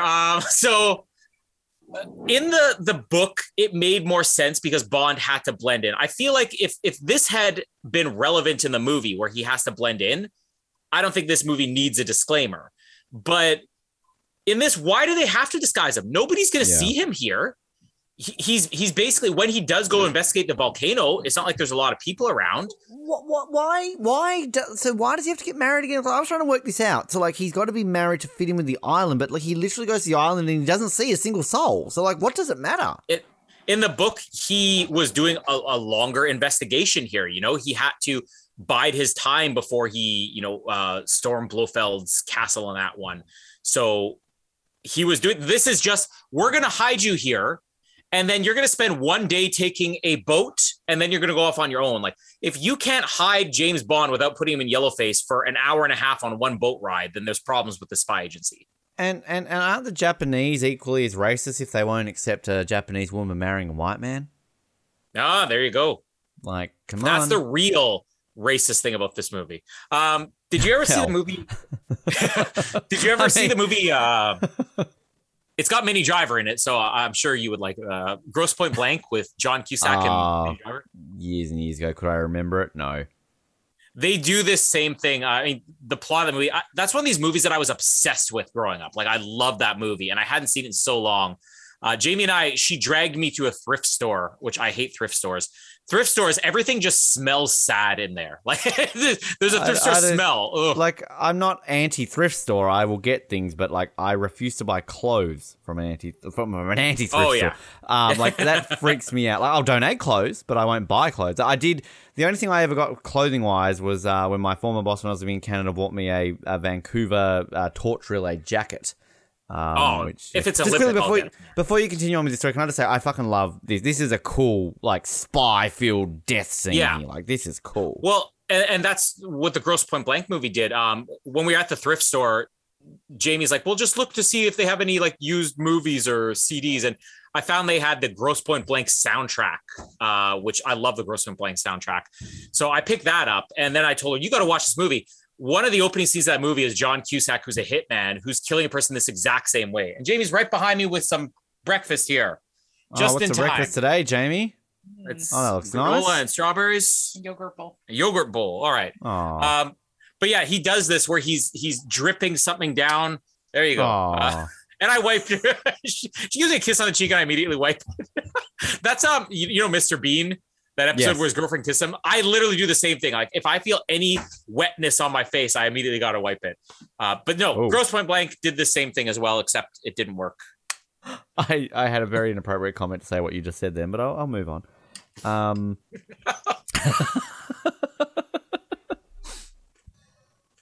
I do love also how here, like, they literally just gel over the fact that she's been killed. Yeah. Like, the security of this place is terrible. I mean, ninjas in this movie are awesome, but like at the same time, this is the one where we said on the recap that basically some kid has just basically gone like, oh, ninjas and volcanoes. Yeah. That's the whole cowboys and aliens thing. Coming soon to 007. I want a movie with cowboys and aliens and ninjas and volcanoes and Yellowface. In all seriousness, like, let's have a production meeting on air because we're doing You Only Live Twice and we don't really care.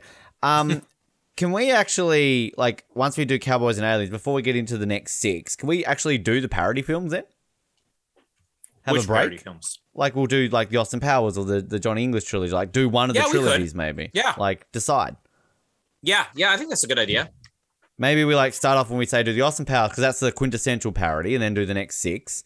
Then do the Johnny English, then do the next 6, and then do the naked, because there's 3 Naked Guns, aren't there? Yeah, but I would say Naked Gun's probably less of a Bond parody, more of like a Dirty Harry or something like that parody. I've actually never seen the Naked Gun movies, I don't think. Oh, they're so good. I always like Wrongfully Accused. That was my Leslie Nielsen film that I used to watch all the time.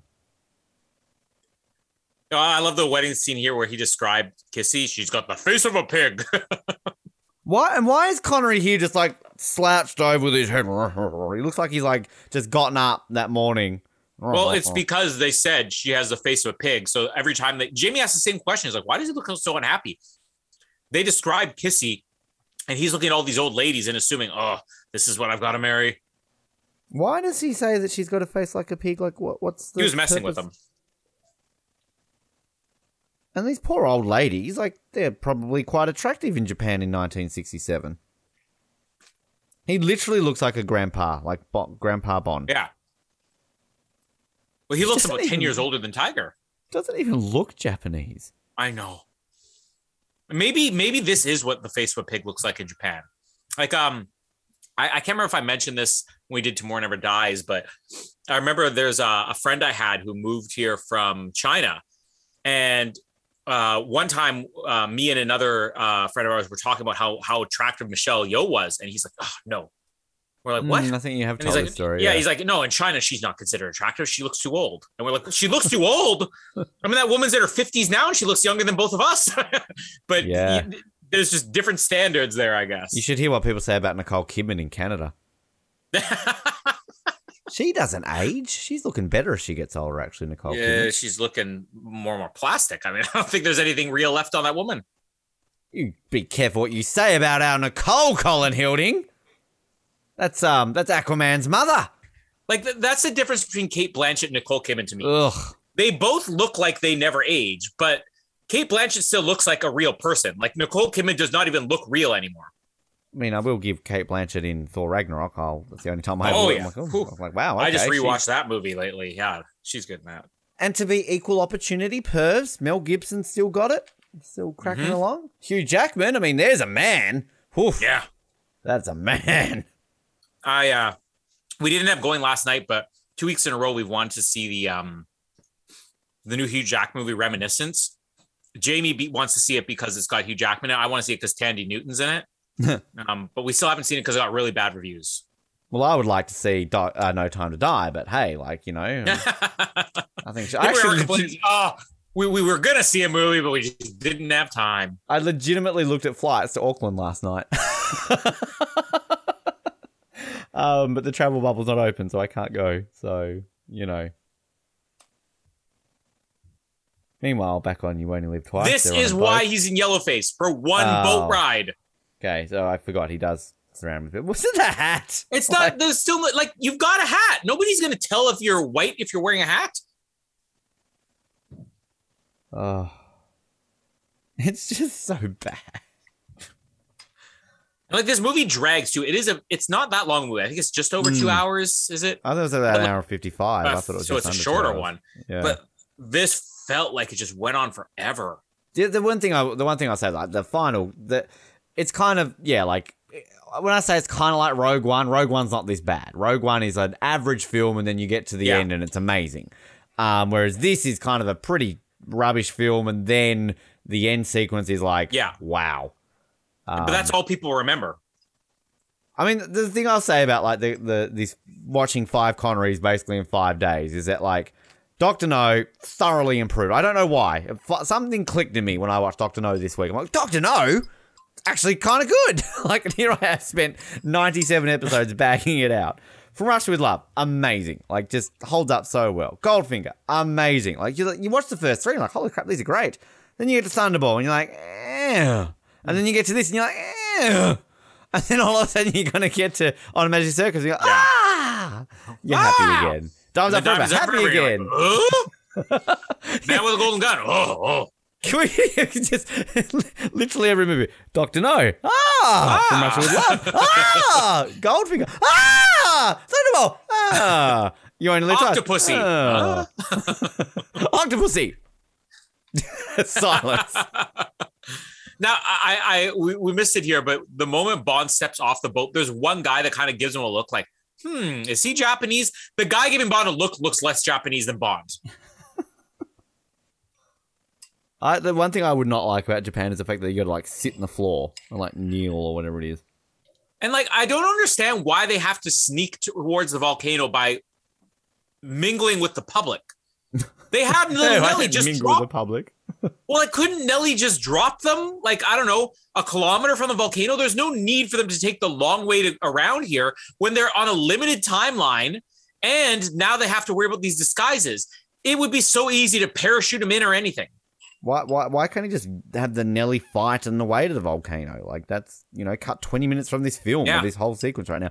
And I also love here, like, Connery, like, we're not on our honeymoon. I'm not going to eat oysters. Like, you know, like, as if you need oysters for an aphrodisiac, Connery. Like, you're horny all the time.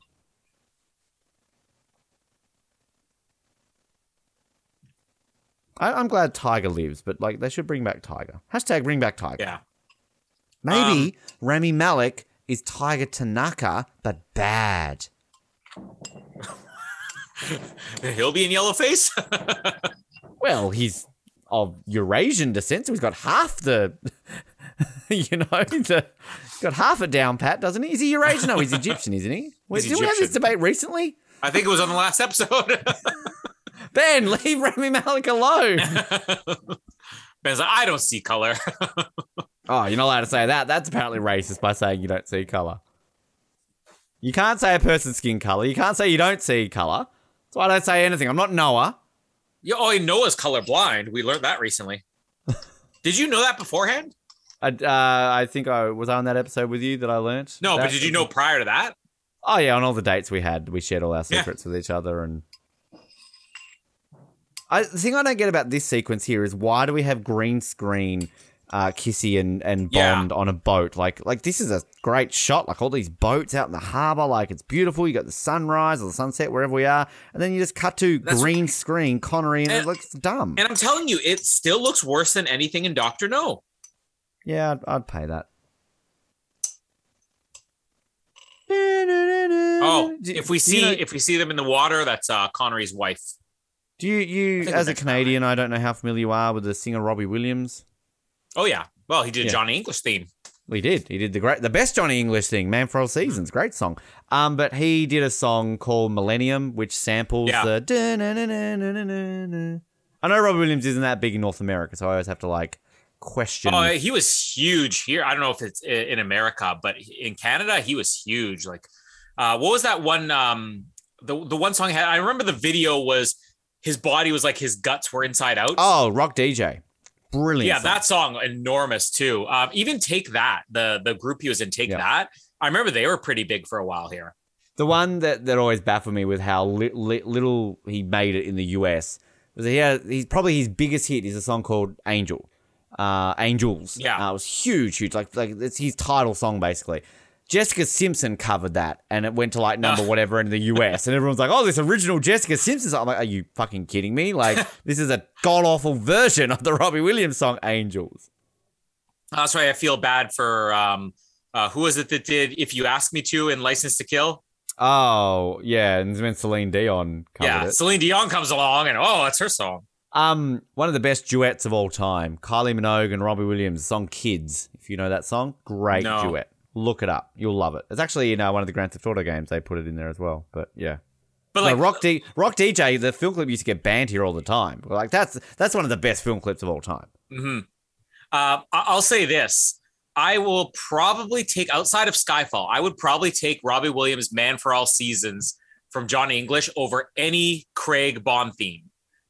Good call. Like I would take it over You Know My Name. Colin.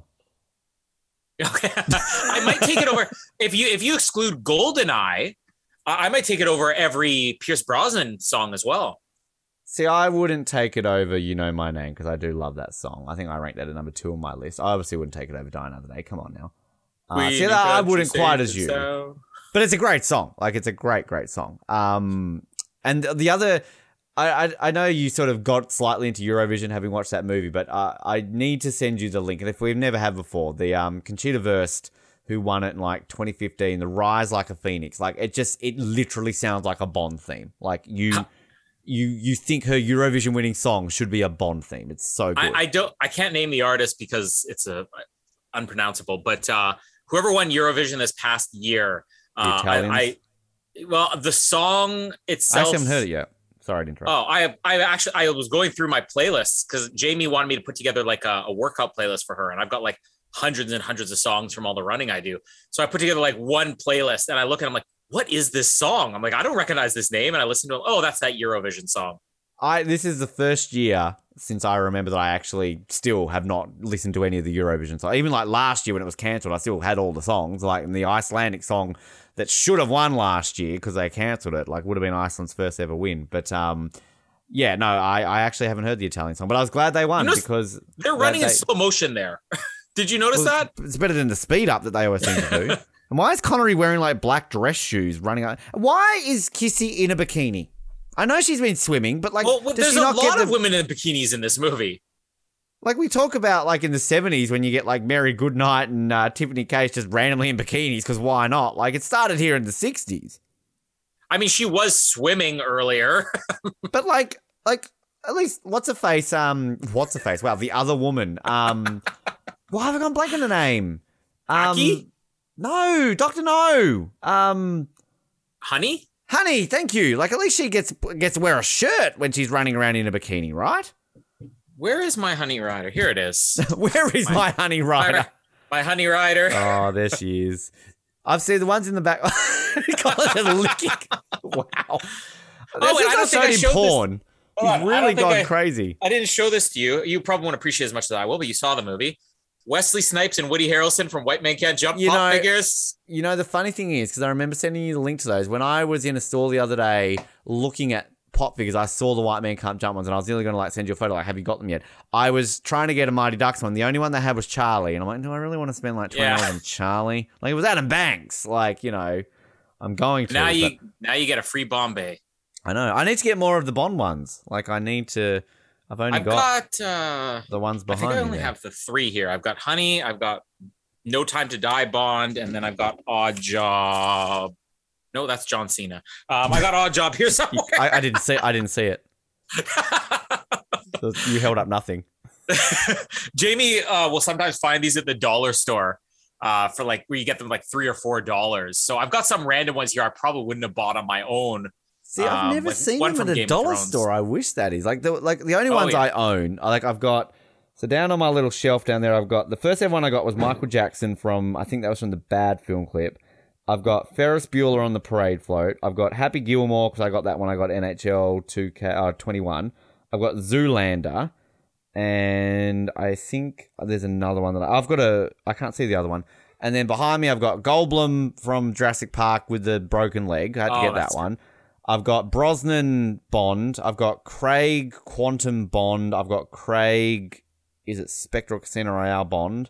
I've got Naomi Harris Moneypenny. I've got Blofeld. I've got Lashif, and I've got Judi Dench M from Skyfall. I remember when I got the Blofeld one, it was Blofeld or Jaws, and I wish I'd have bought them both. Because all the other ones I bought, basically, they were my honeymoon, funnily enough, and it was all basically, they were on sale for like, buy 4 for like $15. They had all, I just bought all the Bond ones that were available. They have EB Games here. Yeah, that's what I got from EB Games. Yeah. Every Friday now, they do like a $5 bin of pop figures. And you're not going to find like the best things in it. Like I think this past week they had 1 or 2 of the members of Def Leppard's pop figures, but everyone, so if you get it for $5, whatever, you can find some good stuff in there. The other one I have that I couldn't see is I've got a Porg. Of course I've got a Porg. Oh yeah. So, yeah. And I did have, I did have the Stigler, whatever it is from Jurassic World, which I left back in Canada. So, yeah. The ones I desperately want, the 2 that like are so rare to get and they're very expensive when I look them up online, I want John Oliver and I want Padme with the torn white suit from Attack of the Clones, which is very hard to find. The next ones on my list, which are all on my Christmas list, is to get all 3 members of TLC. Wow. They have TLC pop figures in their Waterfalls costumes. I still, to this day, do not know why they haven't done a Jack Bauer one. I am just baffled that there's TLC, but not Jack Bauer. There's not even an Alan Grant. I tried to look for an Alan Grant. There is an Alan Grant. Is there? The original series of, there's definitely, because I've seen them. There's an Alan Grant, because like the original Jurassic Park ones is Alan, there's like a Dennis Nedry. I think there's even a Dr. Hammond. Because like the ones that are odd that people always complain about, Breaking Bad, I think Breaking Bad got licensed to a different sort of similar one. So there's actually not Breaking Bad Funko Pops from what I know. So, yeah. Meanwhile, we're in the section of the movie that's good here. I was about to say that. Can we just talk about how amazing this set is? Is this the greatest set in James Bond? Yeah. Oh, absolutely. And it was the biggest set too. If you watch the making of, well, I don't think you got to the making of for this one. They say that it was going to cost them like $1 million for one set. And they basically said, okay. And they wrote the check. But this was like enormous. Because you got to think, they land a helicopter on a set. Yeah. They basically had to build the entire, it's not like they said there's a soundstage you could do this. They essentially built a soundstage for this, which they would do again in Spy Who Loved Me for what would top this as the biggest and most expensive set of all time for the Liprist interior. I do love the little trains and everything. And also, like, can we talk about the score? Like, I love the score whenever you see them in space. Like, I love that kind of theme that you have. Just quickly, I could buy you an Alan Grant Funko Pop, but apparently it's super rare, $166. Oh, so, that's a steal. How much are the TLC ones? They probably pay you to take them. Don't you have like a Britney Spears one or something? No, but I want one. If there's a Britney Spears Baby One More Time one, sign me up. Or Oops, I Did It Again. That's even more. Wow. They had, I think it was the Oops, I Did It Again one at EB Games. If I see it next time, I'll send it. Please do. Like, seriously, the Oops, I Did It Again film clip. Oh, just sign me up. Why does Rihanna not have a pop figure? It's only $18 at Dick Smith. Didn't know it existed. Oh, they've got the Toxic Flight Attendant one as well. I'm on board. There's no Rihanna pop figure. Is there a Madonna one? What, don't you own one? I would if there was. I just How do we always assume get Ben talking has about pop Britney figures. Spears when we talk about Sean Connery? Oops, I did this again. Oh, don't start again. Surely there's a Madonna Funko Pop. There has to be. Look at the lazy kicks of Connery. The lazy of everything. Madonna Pop Vinyl. Do they exist? Are they real ones? No, they're all fake ones. Oh, why are they There's not Madonna even ones? like a virgin. I would assume it would have be the cone bra, wouldn't it? Let's bring this slightly back around to Bond here. We're Is to it the Amy good stuff of the movie. Winehouse one? Sorry. I've seen that one before. Yeah. What would be your dream pop figure, and then what would be your dream James Bond pop figure? Honestly, dream one would be a Michael Schumacher one, but you would not ever have that one. Realistic one, Jack Bauer. Seriously, would actually be Jack Bauer. A James Bond one. Come on, Plenty O'Toole. Like, why not? Probably Xenia. Probably Xenia on a top would be a cool one to have. Oh, that would be a good one. Yeah, that's a good question. A Lazenby. Yeah. They should Why do do, they not or a have that? Dalton. Like, they should do all of them. Like, legitimately, like, you've got a Do Roger, a you've got Dalton. do a Dalton. No, I would probably say Xenia. She would be up there. Gustav Graves. Oh, please no. But I mean, for ultimate pop figures, if they did Tim Allen from Home Improvement, that would be. I would pay $166 for that. Yeah, that's got to be one of the ones with the sound. You got to have the. Yeah. Well, Well, they're never doing third watch Funko Pops, let's be honest. They're never doing a box go for a third watch. Maybe I have to get Todd to make me one of here's a good one. those. If they did a Drew Carey, Colin Mockery, Ryan Stiles, Wayne Brady, Greg Proops collection, I would get all 5 Who's On Is It Anyway pop figures. It wouldn't be out of the realms of the possible because they do some random ones. Sometimes I see some of the ones they do. I'm like, why is that? Like John a Funko Oliver? Pop? Well, I mean, yes. Because they did a Conan O'Brien one. Like, why is there not a David Letterman one? Like, you know, like... Yeah, John Oliver is a bit Jay random Leno. the more I think about it. Like, but I want the John Let's Oliver give one. Todd a call. Yeah. You got Todd's info. We'll get a Jack Bauer made. We'll get a Actually, Tim Allen made. I don't know how much he charges. Like, I will actually Jeff Probst. Jeff Probst one. Yeah, I that would be a good gladly one. get a Jeff Probst one. So he's got the hammer thing on there too. That hammer symbol is on the space uniform, which I never noticed. Yeah. So this is having re-listened to this is where we all crack up laughing. Like, Bond's about to go to space. Like, what if they don't stop him? Like, I know he goes. And what's he going to space- accomplish when he's up? I don't understand what he accomplishes up there. The villains are down here. You go up there, the worst you're going to do is you're not going to swallow another vessel, but you could stop them on the ground. How does Blofeld recognize this isn't him? Because he doesn't have it connected or something? Because he's carrying the canister is connected wrong. It would have blown up or something. I want this guy's job. I want the stop the astronaut guy job. Like the guy just repeats everything Blofeld says. Yeah. Was it in Austin Powers? Stop that man with wrench. Like just the way he's like commenting on all these like henchmen and he's like saying man with wrench. I want corned beef on rye toast. Corned beef on rye toast for lunch. Oh, I got a new match on Tinder. I can't even find. I want to know what this symbol's called because I'm trying to Google, find out what the significance of that symbol is. I like the kitty cat. Pussy. Even like this reveal, this big shocking reveal of Blofeld, Connery just ruins it by being bored. Yeah. Oh, what a scene. And you know what's funny? I would have, prior to doing our rankings, I would have actually put Donald Pleasance very low, I think because I dislike this movie so much. And also because I thought when I watched this originally, he's not in this movie much. We don't see his face until, where are we at right now? An hour and 39 minutes. So we're in the last 17 minutes of this movie before his face is revealed. But what he does in these 17 minutes is so good. Like, I don't know Blofeld will ever top it. Telly Savalas, I like Telly Savalas. He's probably closer to the book Blofeld than Donald Pleasance is. but he doesn't hold a candle to Donald Pleasance. Christoph Waltz, I don't think holds a candle to Donald Pleasance.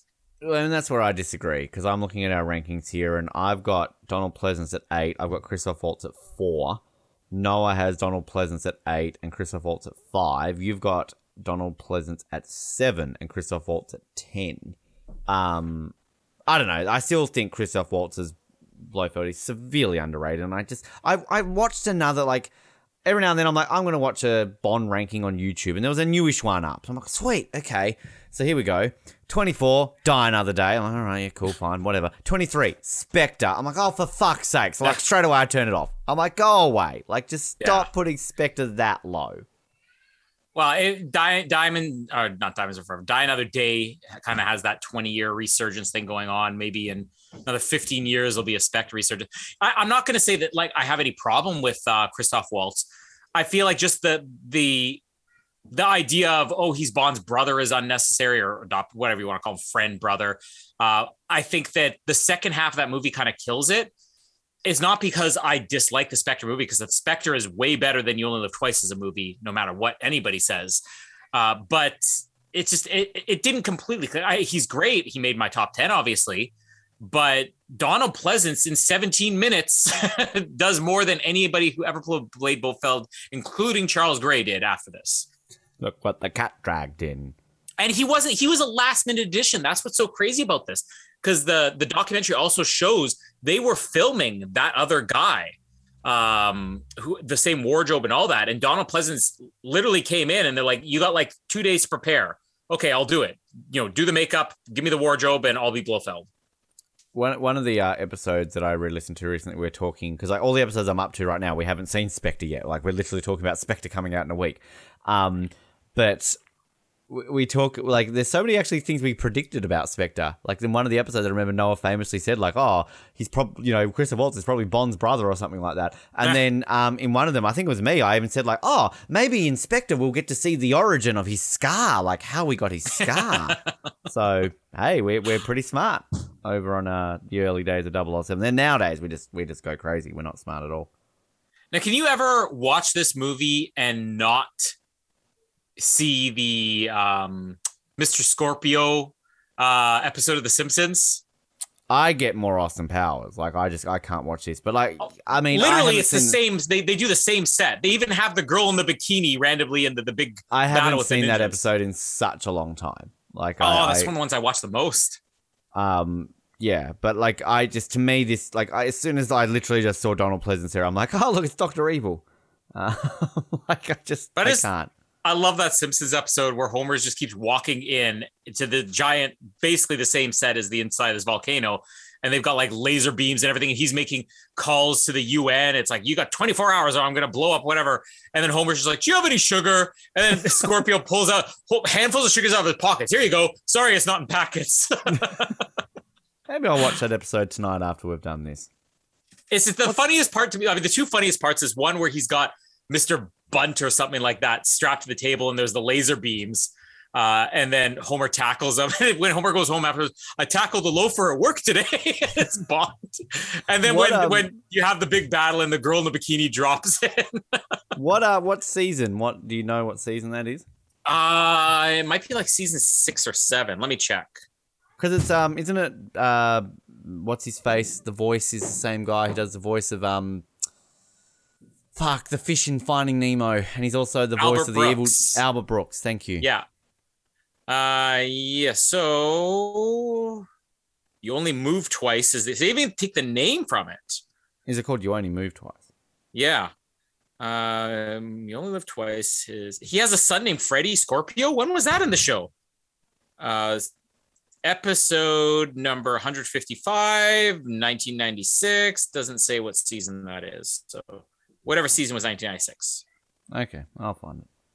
I do love. So the one bit we didn't talk really about is kind of the Japanese Q scene. So I love this gun, this like cigarette gun, rocket launcher. Yeah, but like the scene there where you've got Blofeld and just like you can watch it all on TV. Like there was a Bond documentary I used to watch, and they used to always show that. Like it was kind of like, yes, and the Bond film started to get showed on TV in like the 70s or something like that. And they'd always show the line of like, you can watch it right here on TV. Like I just always use that line. You've never seen the Halloween movies, right? No. Okay, because Donald Pleasance kind of became more famous after this with that. But he was in George Lucas's first movie ever, THX 1138. Oh, did he play a stormtrooper? No, well, they actually had things that were similar to stormtroopers in that movie, which is kind of funny. I do love your reaction. No, that's a weird movie. Yeah, I don't even know how you could describe it, but yeah, he's in it. It's him and Robert Duvall. There was a video I watched before we recorded tonight. It was like some channel, and it was like revisiting You Only Live Twice, and it was just an 8-minute video. And he said there were 18 Bond kills in this. How many did we say in this? If I can even, I had this open now. I've closed it apparently. It's fun listening to us going over the kills of movies and just getting angry. And the canoe still bothers me now. Again, I'm not spoiling anything. But when we watched that opening scene, I'm like, okay, Jimmy, pay attention to this. I'm like, how many people died there? And she's like, none. And I'm like, the guy in the canoe didn't die. She's like, that's like I'm trapped and I can't get up. Like, yeah, I doubt he was even hit by the canoe. Just quickly, we also had 18 kills, so we were the same as that video. The ones that bother me the most is, I still stand by 2 guys get killed in For Your Eyes Only by the car blowing up at Bond kills, and Octopussy. The fact that we did not include anybody in that hangar getting killed by Bond is absolutely ridiculous. I can't remember what the argument was. I'm pretty sure I was more solid on the Octopussy than I was, because I think the argument for that was that Bond. Well, but I think the argument for that was Bond flies through the hangar. He doesn't throw the missile. I mean, what blows them up was not Bond's doing. Yeah, but nobody died because Bond flew by them. Noah and I argued because that missile, like the way it was shot, was directed and it was kind of Bond's fault. And then we basically got into a debate about it. And then sort of Noah and I just were like, oh, we can't be bothered. Fine, we won't count any kills. Whereas For Your Eyes Only, you and Noah are just like, hey, Ben, no, girl, these don't count. We rewatched that, and I pointed out again, I'm like, they're thrown backwards. They're not dead. No, the argument wasn't that they were thrown backwards. The argument was that it wasn't Bonds directly killing them because, like, they broke into a car. The argument had nothing to do with the fact that they were flown off the car. There's two arguments for it, because again, Bond didn't kill them. Q's Gadget did. I also look at the cat. The cat's going crazy there. Do you see that? That thing is like clawing at him, and it's got like this crazed look in its eye. I also heavily argue GoldenEye. There are more kills in the opening scene with the barrels and in the final scene in the cradle. But I haven't listened to that episode yet, but I remember. Who's filming the planes in that shot? We have multiple cuts of planes in the sky. And why are these like diplomats just sitting around waiting for war? Like, shouldn't they be on the phone to their governments, like going like, no, don't go to war. Don't go to war, Gerald. Don't go to war, Richard. Like, do all this sort of stuff. Yet they're just sitting there going, yeah, okay, so this is going to get swallowed in a minute. Sweet, 10 minutes to war. Cool. Yeah, yes, Mr. President. Yes. Yeah, okay, we're having tea right now. We're watching it. It's on the big screen. I'll let you know if anything big happens, okay? Yeah. Oh, I love it. This is one of my favorite lines of goodbye, Mr. Bond. That's a terrible cut, though, when he throws a star and it just kind of like flicks around. What? We never see what happens to him here, though, do we? Like, that's the last we see of Blofeld. I was confused. This is one part I was confused with Austin Powers. Does he get away in a rocket? Spaceship. That looks like a giant wiener. Get your wiener. Oh, my God. That looks like a Woody. Oh, yes. I'll sign an autograph for you. Isn't that where Woody Harrelson basically implies he's got his massive schlong? Because they're basically like, oh, I've seen bigger. And now here's another problem there. Again, I'm always going to focus on these camera shots. That was a camera shot, obviously from the NASA shuttle that was up there, as Blofeld's ship was like swallowing it up. Why do they have access to that? This battle sequence here, just the fact that you see so many people on screen at the same time, how they could even coordinate all these explosions going on, and it's Connery in there. It's not a stuntman. Can you imagine if this sequence wasn't in it? Like, I mean, this would this be the worst Bond film of all time if like this ended like, I don't know, like Thunderball? Like not with the water scene, like on the boat of Thunderball, I mean. Like, I don't know how I rank them because I think between this and Diamonds Are Forever, they're very similar to me, and they're the movies that they're not the worst film of all time, but they're just not good. But I think what the difference is, Diamonds Are Forever has some decent stuff throughout, and then the ending is just awful. I having listened to that episode, and I agree with myself. I actually don't mind the Diamonds Are Forever. It's not brilliant, but it's not as bad as you two. I mean, it's a huge mistake. Obviously, they have an excuse for it, but it is not a big climax, and we could have had something better. That guy literally gets in the chest, and he's like, ugh, and then all of a sudden you see him just fall off things, and he falls off the thing. You hate License to Kill. I know that. Yeah, that's the worst. You like the finale of License to Kill is pretty good. The truck chase. It is, but again, I think it belongs more in a Lethal Weapon movie. Like, it was obviously a movie very dated. That was of the time, but it's not what Bond should have been. What's the worst climax? And not Barry Nelson. Oh, for me, it's easily Diamonds Are Forever. But I would also give them the excuse that, you know, production problems messed up that climax. It could have been better. If we're looking at non-Diamonds Are Forever ones, like what do you? I just see Ben Wayburn. What? Sorry, I like just to date this episode. I'm literally watching qualifying of a Formula One Grand Prix right now, and there's a guy on pole position that it's like if Noah won a Nobel Peace Prize for like race relations. Like, this is gonna be like the biggest shock I've ever seen if this guy gets pole position. I just love. We start this episode and we say, the best way to do this is to watch along with us. So put in your DVD, everybody. Oh, no, I'm even watching the movie. Well, I mean, I watch soccer when I'm watching these and everything, but no, it's just ridiculous that guy nearly got pole. Anyway, but people burning to the chairs burning to death there. You're laughing at this? I'm trying to think about worst climaxes though. That weird zoom in on that guy. I mean, look, the Daniel Craig ones, I always bag up the climaxes of the Daniel Craig films. You know, but are they the worst? The Dr. No one is so rushed. The Dr. No one just... It's over before it begins, basically. The 80s is tough also because we talked about this in Octopussy where you guys were saying, oh, the climax of this movie's bad. And I'm like, well, you have to really look at the climax as like a 3-piece thing because that's very similar with Living Daylights. I mean, Living Daylights has a great plane sequence, but then you have, if you want to call it the climax, just a shootout around a model kit, you know? Yeah.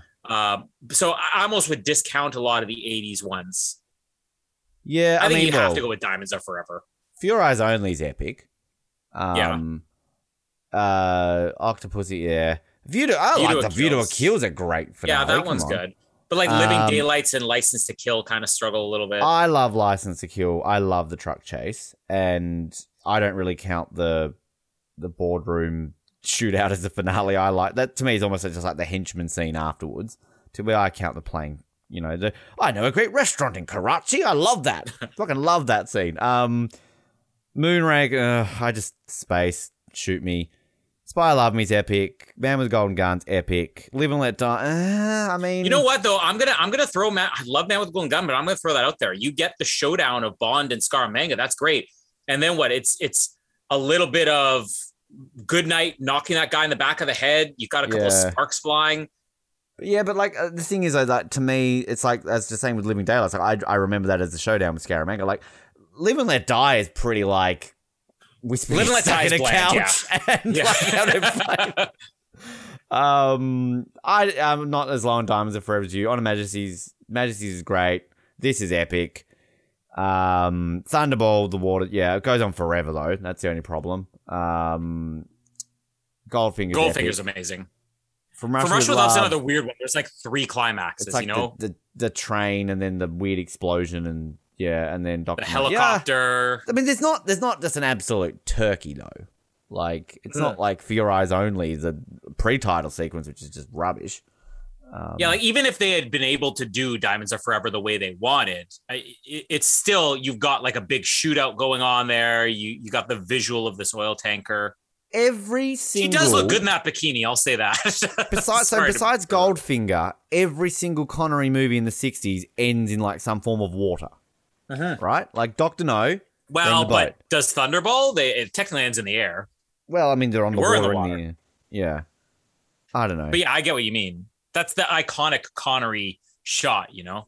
That was a deleted scene on one of the Austin. I think there's a deleted scene or an alternate ending on the first Austin Powers one where like you see them all of a sudden they're in a raft and like Liz Hurley's like, how did we end up in this boat, Austin? Yeah. And Austin's like, all my movies end this way, baby. Oh, I never see that. I would love that to be the ending. There's so many like funny like all those deleted scenes, I swear that I thought they were in the original movie, but they're all deleted scenes. The ones of like, no one ever thinks about the family of a henchman. And you've got Rob Lowe in a deleted scene and he goes on to be like young number 2 later on. But like, he's like, they're out at a Hooters bar or something like that. And they're there for like a Bucks night or something like that for their friend. And they get a phone call and they're like, oh no, guys, Gerald's not coming tonight. He just got eaten by a bunch of mutated sea bass. And it's like, here's to Gerald doing his job well. So funny. Oh, it's over. Oh, we also just missed your first appearance of Moneypenny in a uniform. But why did she not have earlier? I don't think she was. Was she? She was in the earlier scene. She was in a uniform. Yeah. She didn't have a hat for sure. What was that, Jamie? Daddy? Remy. Are you late for an appointment, Colin? Made on location in Japan. What was some of the rankings I haven't gone here? Bond Girl, Kissy came in at last on our list. Allies we went over. Secondary Bond Girls. Aki came in at 3rd overall on our list. Behind Paris Carver and BB Doll. You know what's so funny? In the old episodes of 007 season 1, we just bagged out Paris Carver in like every single episode and she goes on to be our second greatest. That's the power of Nicholas Sussik's literature, people. Yeah. Read Nicholas Sussik's book. That totally turned us around on Paris. And the For Your Eyes Only episode when we're talking about BB, the whole conversation about how you replace what's his face in the car with BB, like, I'm not a virgin. Like, and the line of like where you're like, and I just picture Ben in bed right now as Lynn Holly Johnson walks in. I still want to do that Photoshop. This movie, oh god, I don't have that rankings open. I'll try and find it before this is over. All right. Well, this movie's ending, so find it quick. While Ben's finding that, we are going to be doing one movie because we already drew everything else. Wait, aren't I hosting this episode? Why are you hosting this all of a sudden? I thought I was hosting. I can't remember. I introduced the damn thing. Well, fine, you do it. Why don't you host the next one? Host the next one while you're at it too. Come on, why didn't you call something? Why did you just take over? I should just host the episode. Download D2 Mighty Ducks, available now on the Oz Network. Yes, as Colin was saying, we don't need to do Andrew Hedges .random whatever because we literally have 2 movies left, and technically we only have 1 movie left because we're obviously doing Spectre right before No Time to Die, asterisk actual release, not Australia release. So our next movie will be From Russia with Love, which I'm very great movie, but like when it comes to commentary, not sure how we're going to do it because like it's not exactly a laugh a minute, right? So yeah, but I'm looking for it. Like having just recently rewatched it a couple of days ago, it's a great film. And why wouldn't we want to talk about it again? So yeah, From Russia with Love, saving one of the best for last, right? We can see why Karen Bay was ranked so highly by everybody except for Ben in the original rankings. Number 5. Well, I don't know. Did we mention this on air or was that off air? No, that was on air. Oh, okay. Then people heard it. I don't remember anything we talked about. People listening to this going, guys, you talked about that like an hour and a half ago. What the fuck are you talking about now? I spent half this episode just trying to get the movie to play again. You Only Live Twice, number 22 on our list overall. Only License to Kill and Quantum of Solace came below this. Who ranked it the highest? So I ranked it at 18th. Noah ranked it at 18th. You ranked it at 21st. So just to point this out, this movie, I can finally play it now. Yes, came in at 4 spots higher. So did you rank this higher than Die Another Day, though, didn't you? You did, 2 spots higher. Would you still do that? Oh, yeah, absolutely. One thing that's not changing when we do our rankings is my bottom 2. Really? License to Kill and Die You hate Diamonds Are Forever, though, so, you know. I don't think it's the wrong reputation I have about Diamonds Are Forever not liking the movie, but there's a difference. That there's the two movies that I'm just, oh, these are bad movies. And Diamonds Are Forever is like You Only Live Twice to me. It's not a good movie, but I can still enjoy some things about it. But not Die Another Day and License to Kill. Although I do enjoy segments of them. I do think it's funny that Noah sent us through his Redux rankings, and I don't want to spoil it because like he wasn't meant to send it through. He was meant to like wait till the episode. So thanks, Noah, for spoiling it. Did he send that recently? He did. Like if you scroll through our messenger chat, go through the images, because he sent like a screenshot of his rankings. But there are definitely, I'm looking at his list here. There are definitely a few that have moved around a bit on that list. But I'm still glad to say that Die Another Day was not last on his list. So I like. Take it as you will, but like I was very impressed that Die Another Day did not make it to the bottom of either of your lists. So thank you very much. Because my original list, I had it at number 6. So, and that's why we have no credibility as a podcast. Can I just quickly, like, again, we're wasting time here, but just to refresh people's memories, because we will be doing this Redux very, very soon. That our top 10s individually, I had The World Is Not Enough, GoldenEye, Spy Who Loved Me, On Her Majesty's Secret Service, Casino Royale, Die Another Day, Spectre, Skyfall, Tomorrow Never Dies, and Goldfinger is my top 10. Noah had the Spy... weird top 10. Wow. The Spy Who Loved Me, GoldenEye, Casino Royale, Diamonds Are Forever, On Her Majesty's Secret Service, From Russia With Love, Dr. No, Goldfinger, Living Daylights, and Skyfall is his top 10. And your top 10, On Her Majesty's Secret Service, From Russia With Love, Casino Royale, Spy Who Loved Me, Goldfinger, Skyfall, The World Is Not Enough, GoldenEye, Thunderbolt, Fury Road. You have GoldenEye at 8. Wow. Yeah, it's hard for me to say whether it'll stay there or not. Because I'm looking at this going, how did GoldenEye not make it to number 1 when Noah and I both have it at number 2, but you've got it at 8? That might change. That's crazy. Like I was so tempted to put GoldenEye at number 1 when I did that rewatch. The tough thing for me is that I know On Her Majesty's Secret Service, From Russia With Love, Casino Royale, Spy Who Loved Me, Goldfinger, like those movies I love so much that I don't even know if GoldenEye could crack the top 5, but we'll see. GoldenEye came in at number 4 overall based on that, Colin. Like, Jesus, you had it down. It should be in the top 2, I thought. But yeah. Well, what I'm more scared of is that Noah becoming such a hipster, his bottom 4 might just end up being all the Craig films because hipsters don't like Craig, I guess.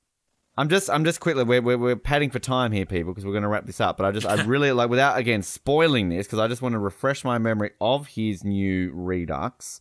I couldn't find it. So, where are we? Okay, here it is. So, just quickly looking here. What has changed? That's the same. Oh, okay. He's swapped those two around. All right. Wow, that movie's dropped a lot. That's the same. He moved up You Only Live Twice. I'll spoil that one. Moved. Why did he move that one up? This is great podcasting right now, isn't it? That's the same. Octopussy's number 1. He did move a Brosnan one up a few spots. That's good. Yeah, wow. Okay. Interesting. He dropped that one. Okay. All I know is that every once in a while, Noah will send a message through saying, I just rewatched this movie and it's going to go down in my rankings.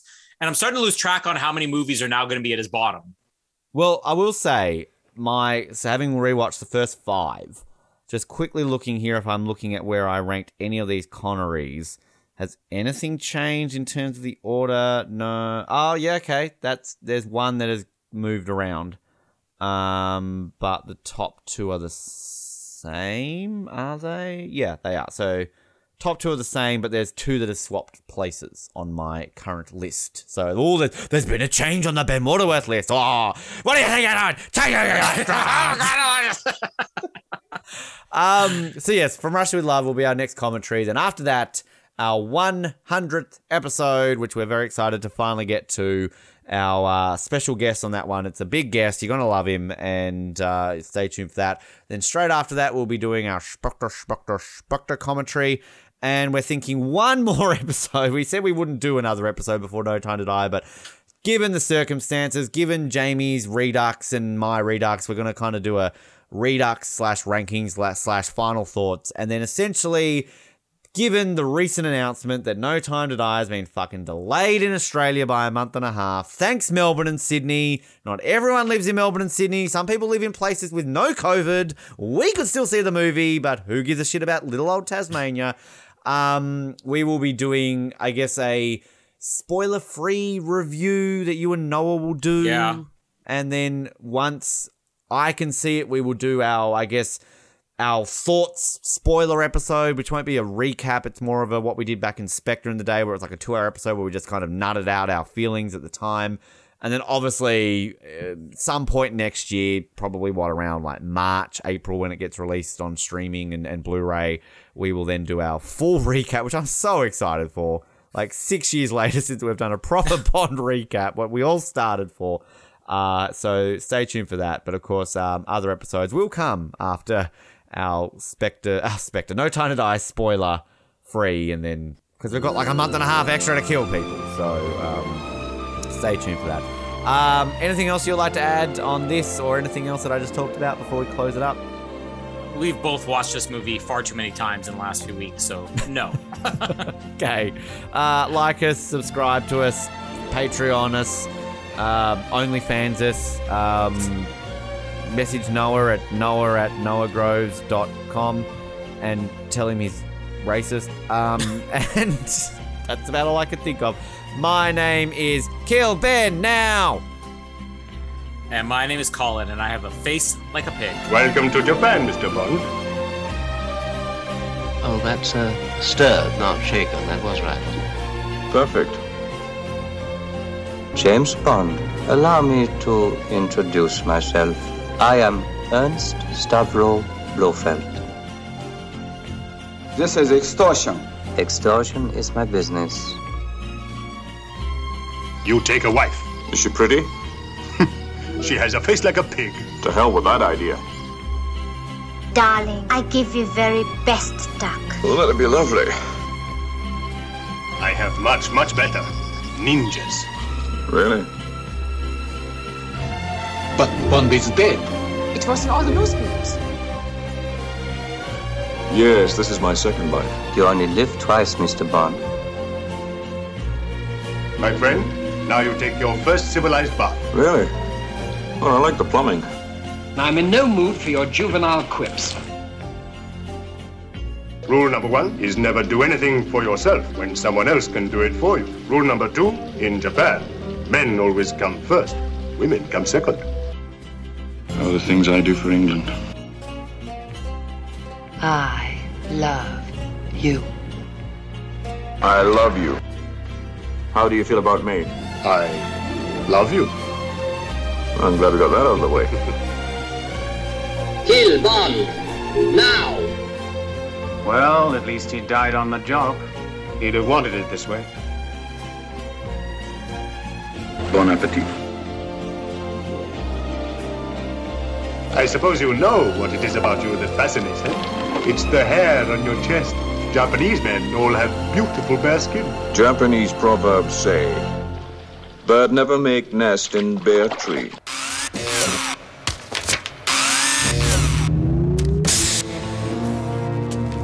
Ingenious, isn't it, Mr. Bond? Scorpio, you're totally mad. I wouldn't point fingers, you jerk.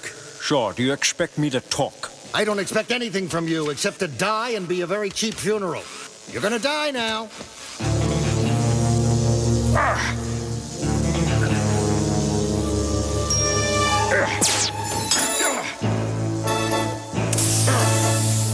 Stop him! He's supposed to die!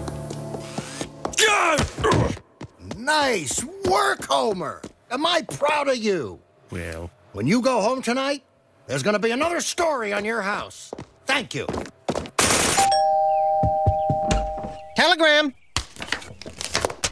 Project Arcturus couldn't have succeeded without you. This will get you a little closer to that dream of yours. It's not the Dallas Cowboys, but it's a start. Drop me a line if you're on the East Coast. Hank Scorpio. Oh, the Denver Broncos! I think owning the Denver Broncos is pretty good. Yeah. Well, explain to me why it isn't. You just don't understand football, Marge. He'll sting you with his dreams of power and wealth. Beware of Scorpio! His twisted twin obsessions are his plot to rule the world and his employees' health. He'll welcome you into his lair, like the nobleman welcomes his guest, with greed and dental care and a stock plan that helps you invest. But beware of his generous pensions, plus 3 weeks paid vacation each year. And on Fridays the lunchroom serves hot dogs and burgers and beer. He loves German beer. He'll sting you with his dreams of power and wealth. Beware of Scorpio. His twisted twin obsessions are his plot to rule the world and his employees' health. He'll welcome you into his lair like the nobleman welcomes his guest, with free dental care and a stock plan that helps you invest. But beware of his generous pensions, plus 3 weeks paid vacation each year. And on Fridays the lunchroom serves hot dogs and burgers and beer. He loves German beer.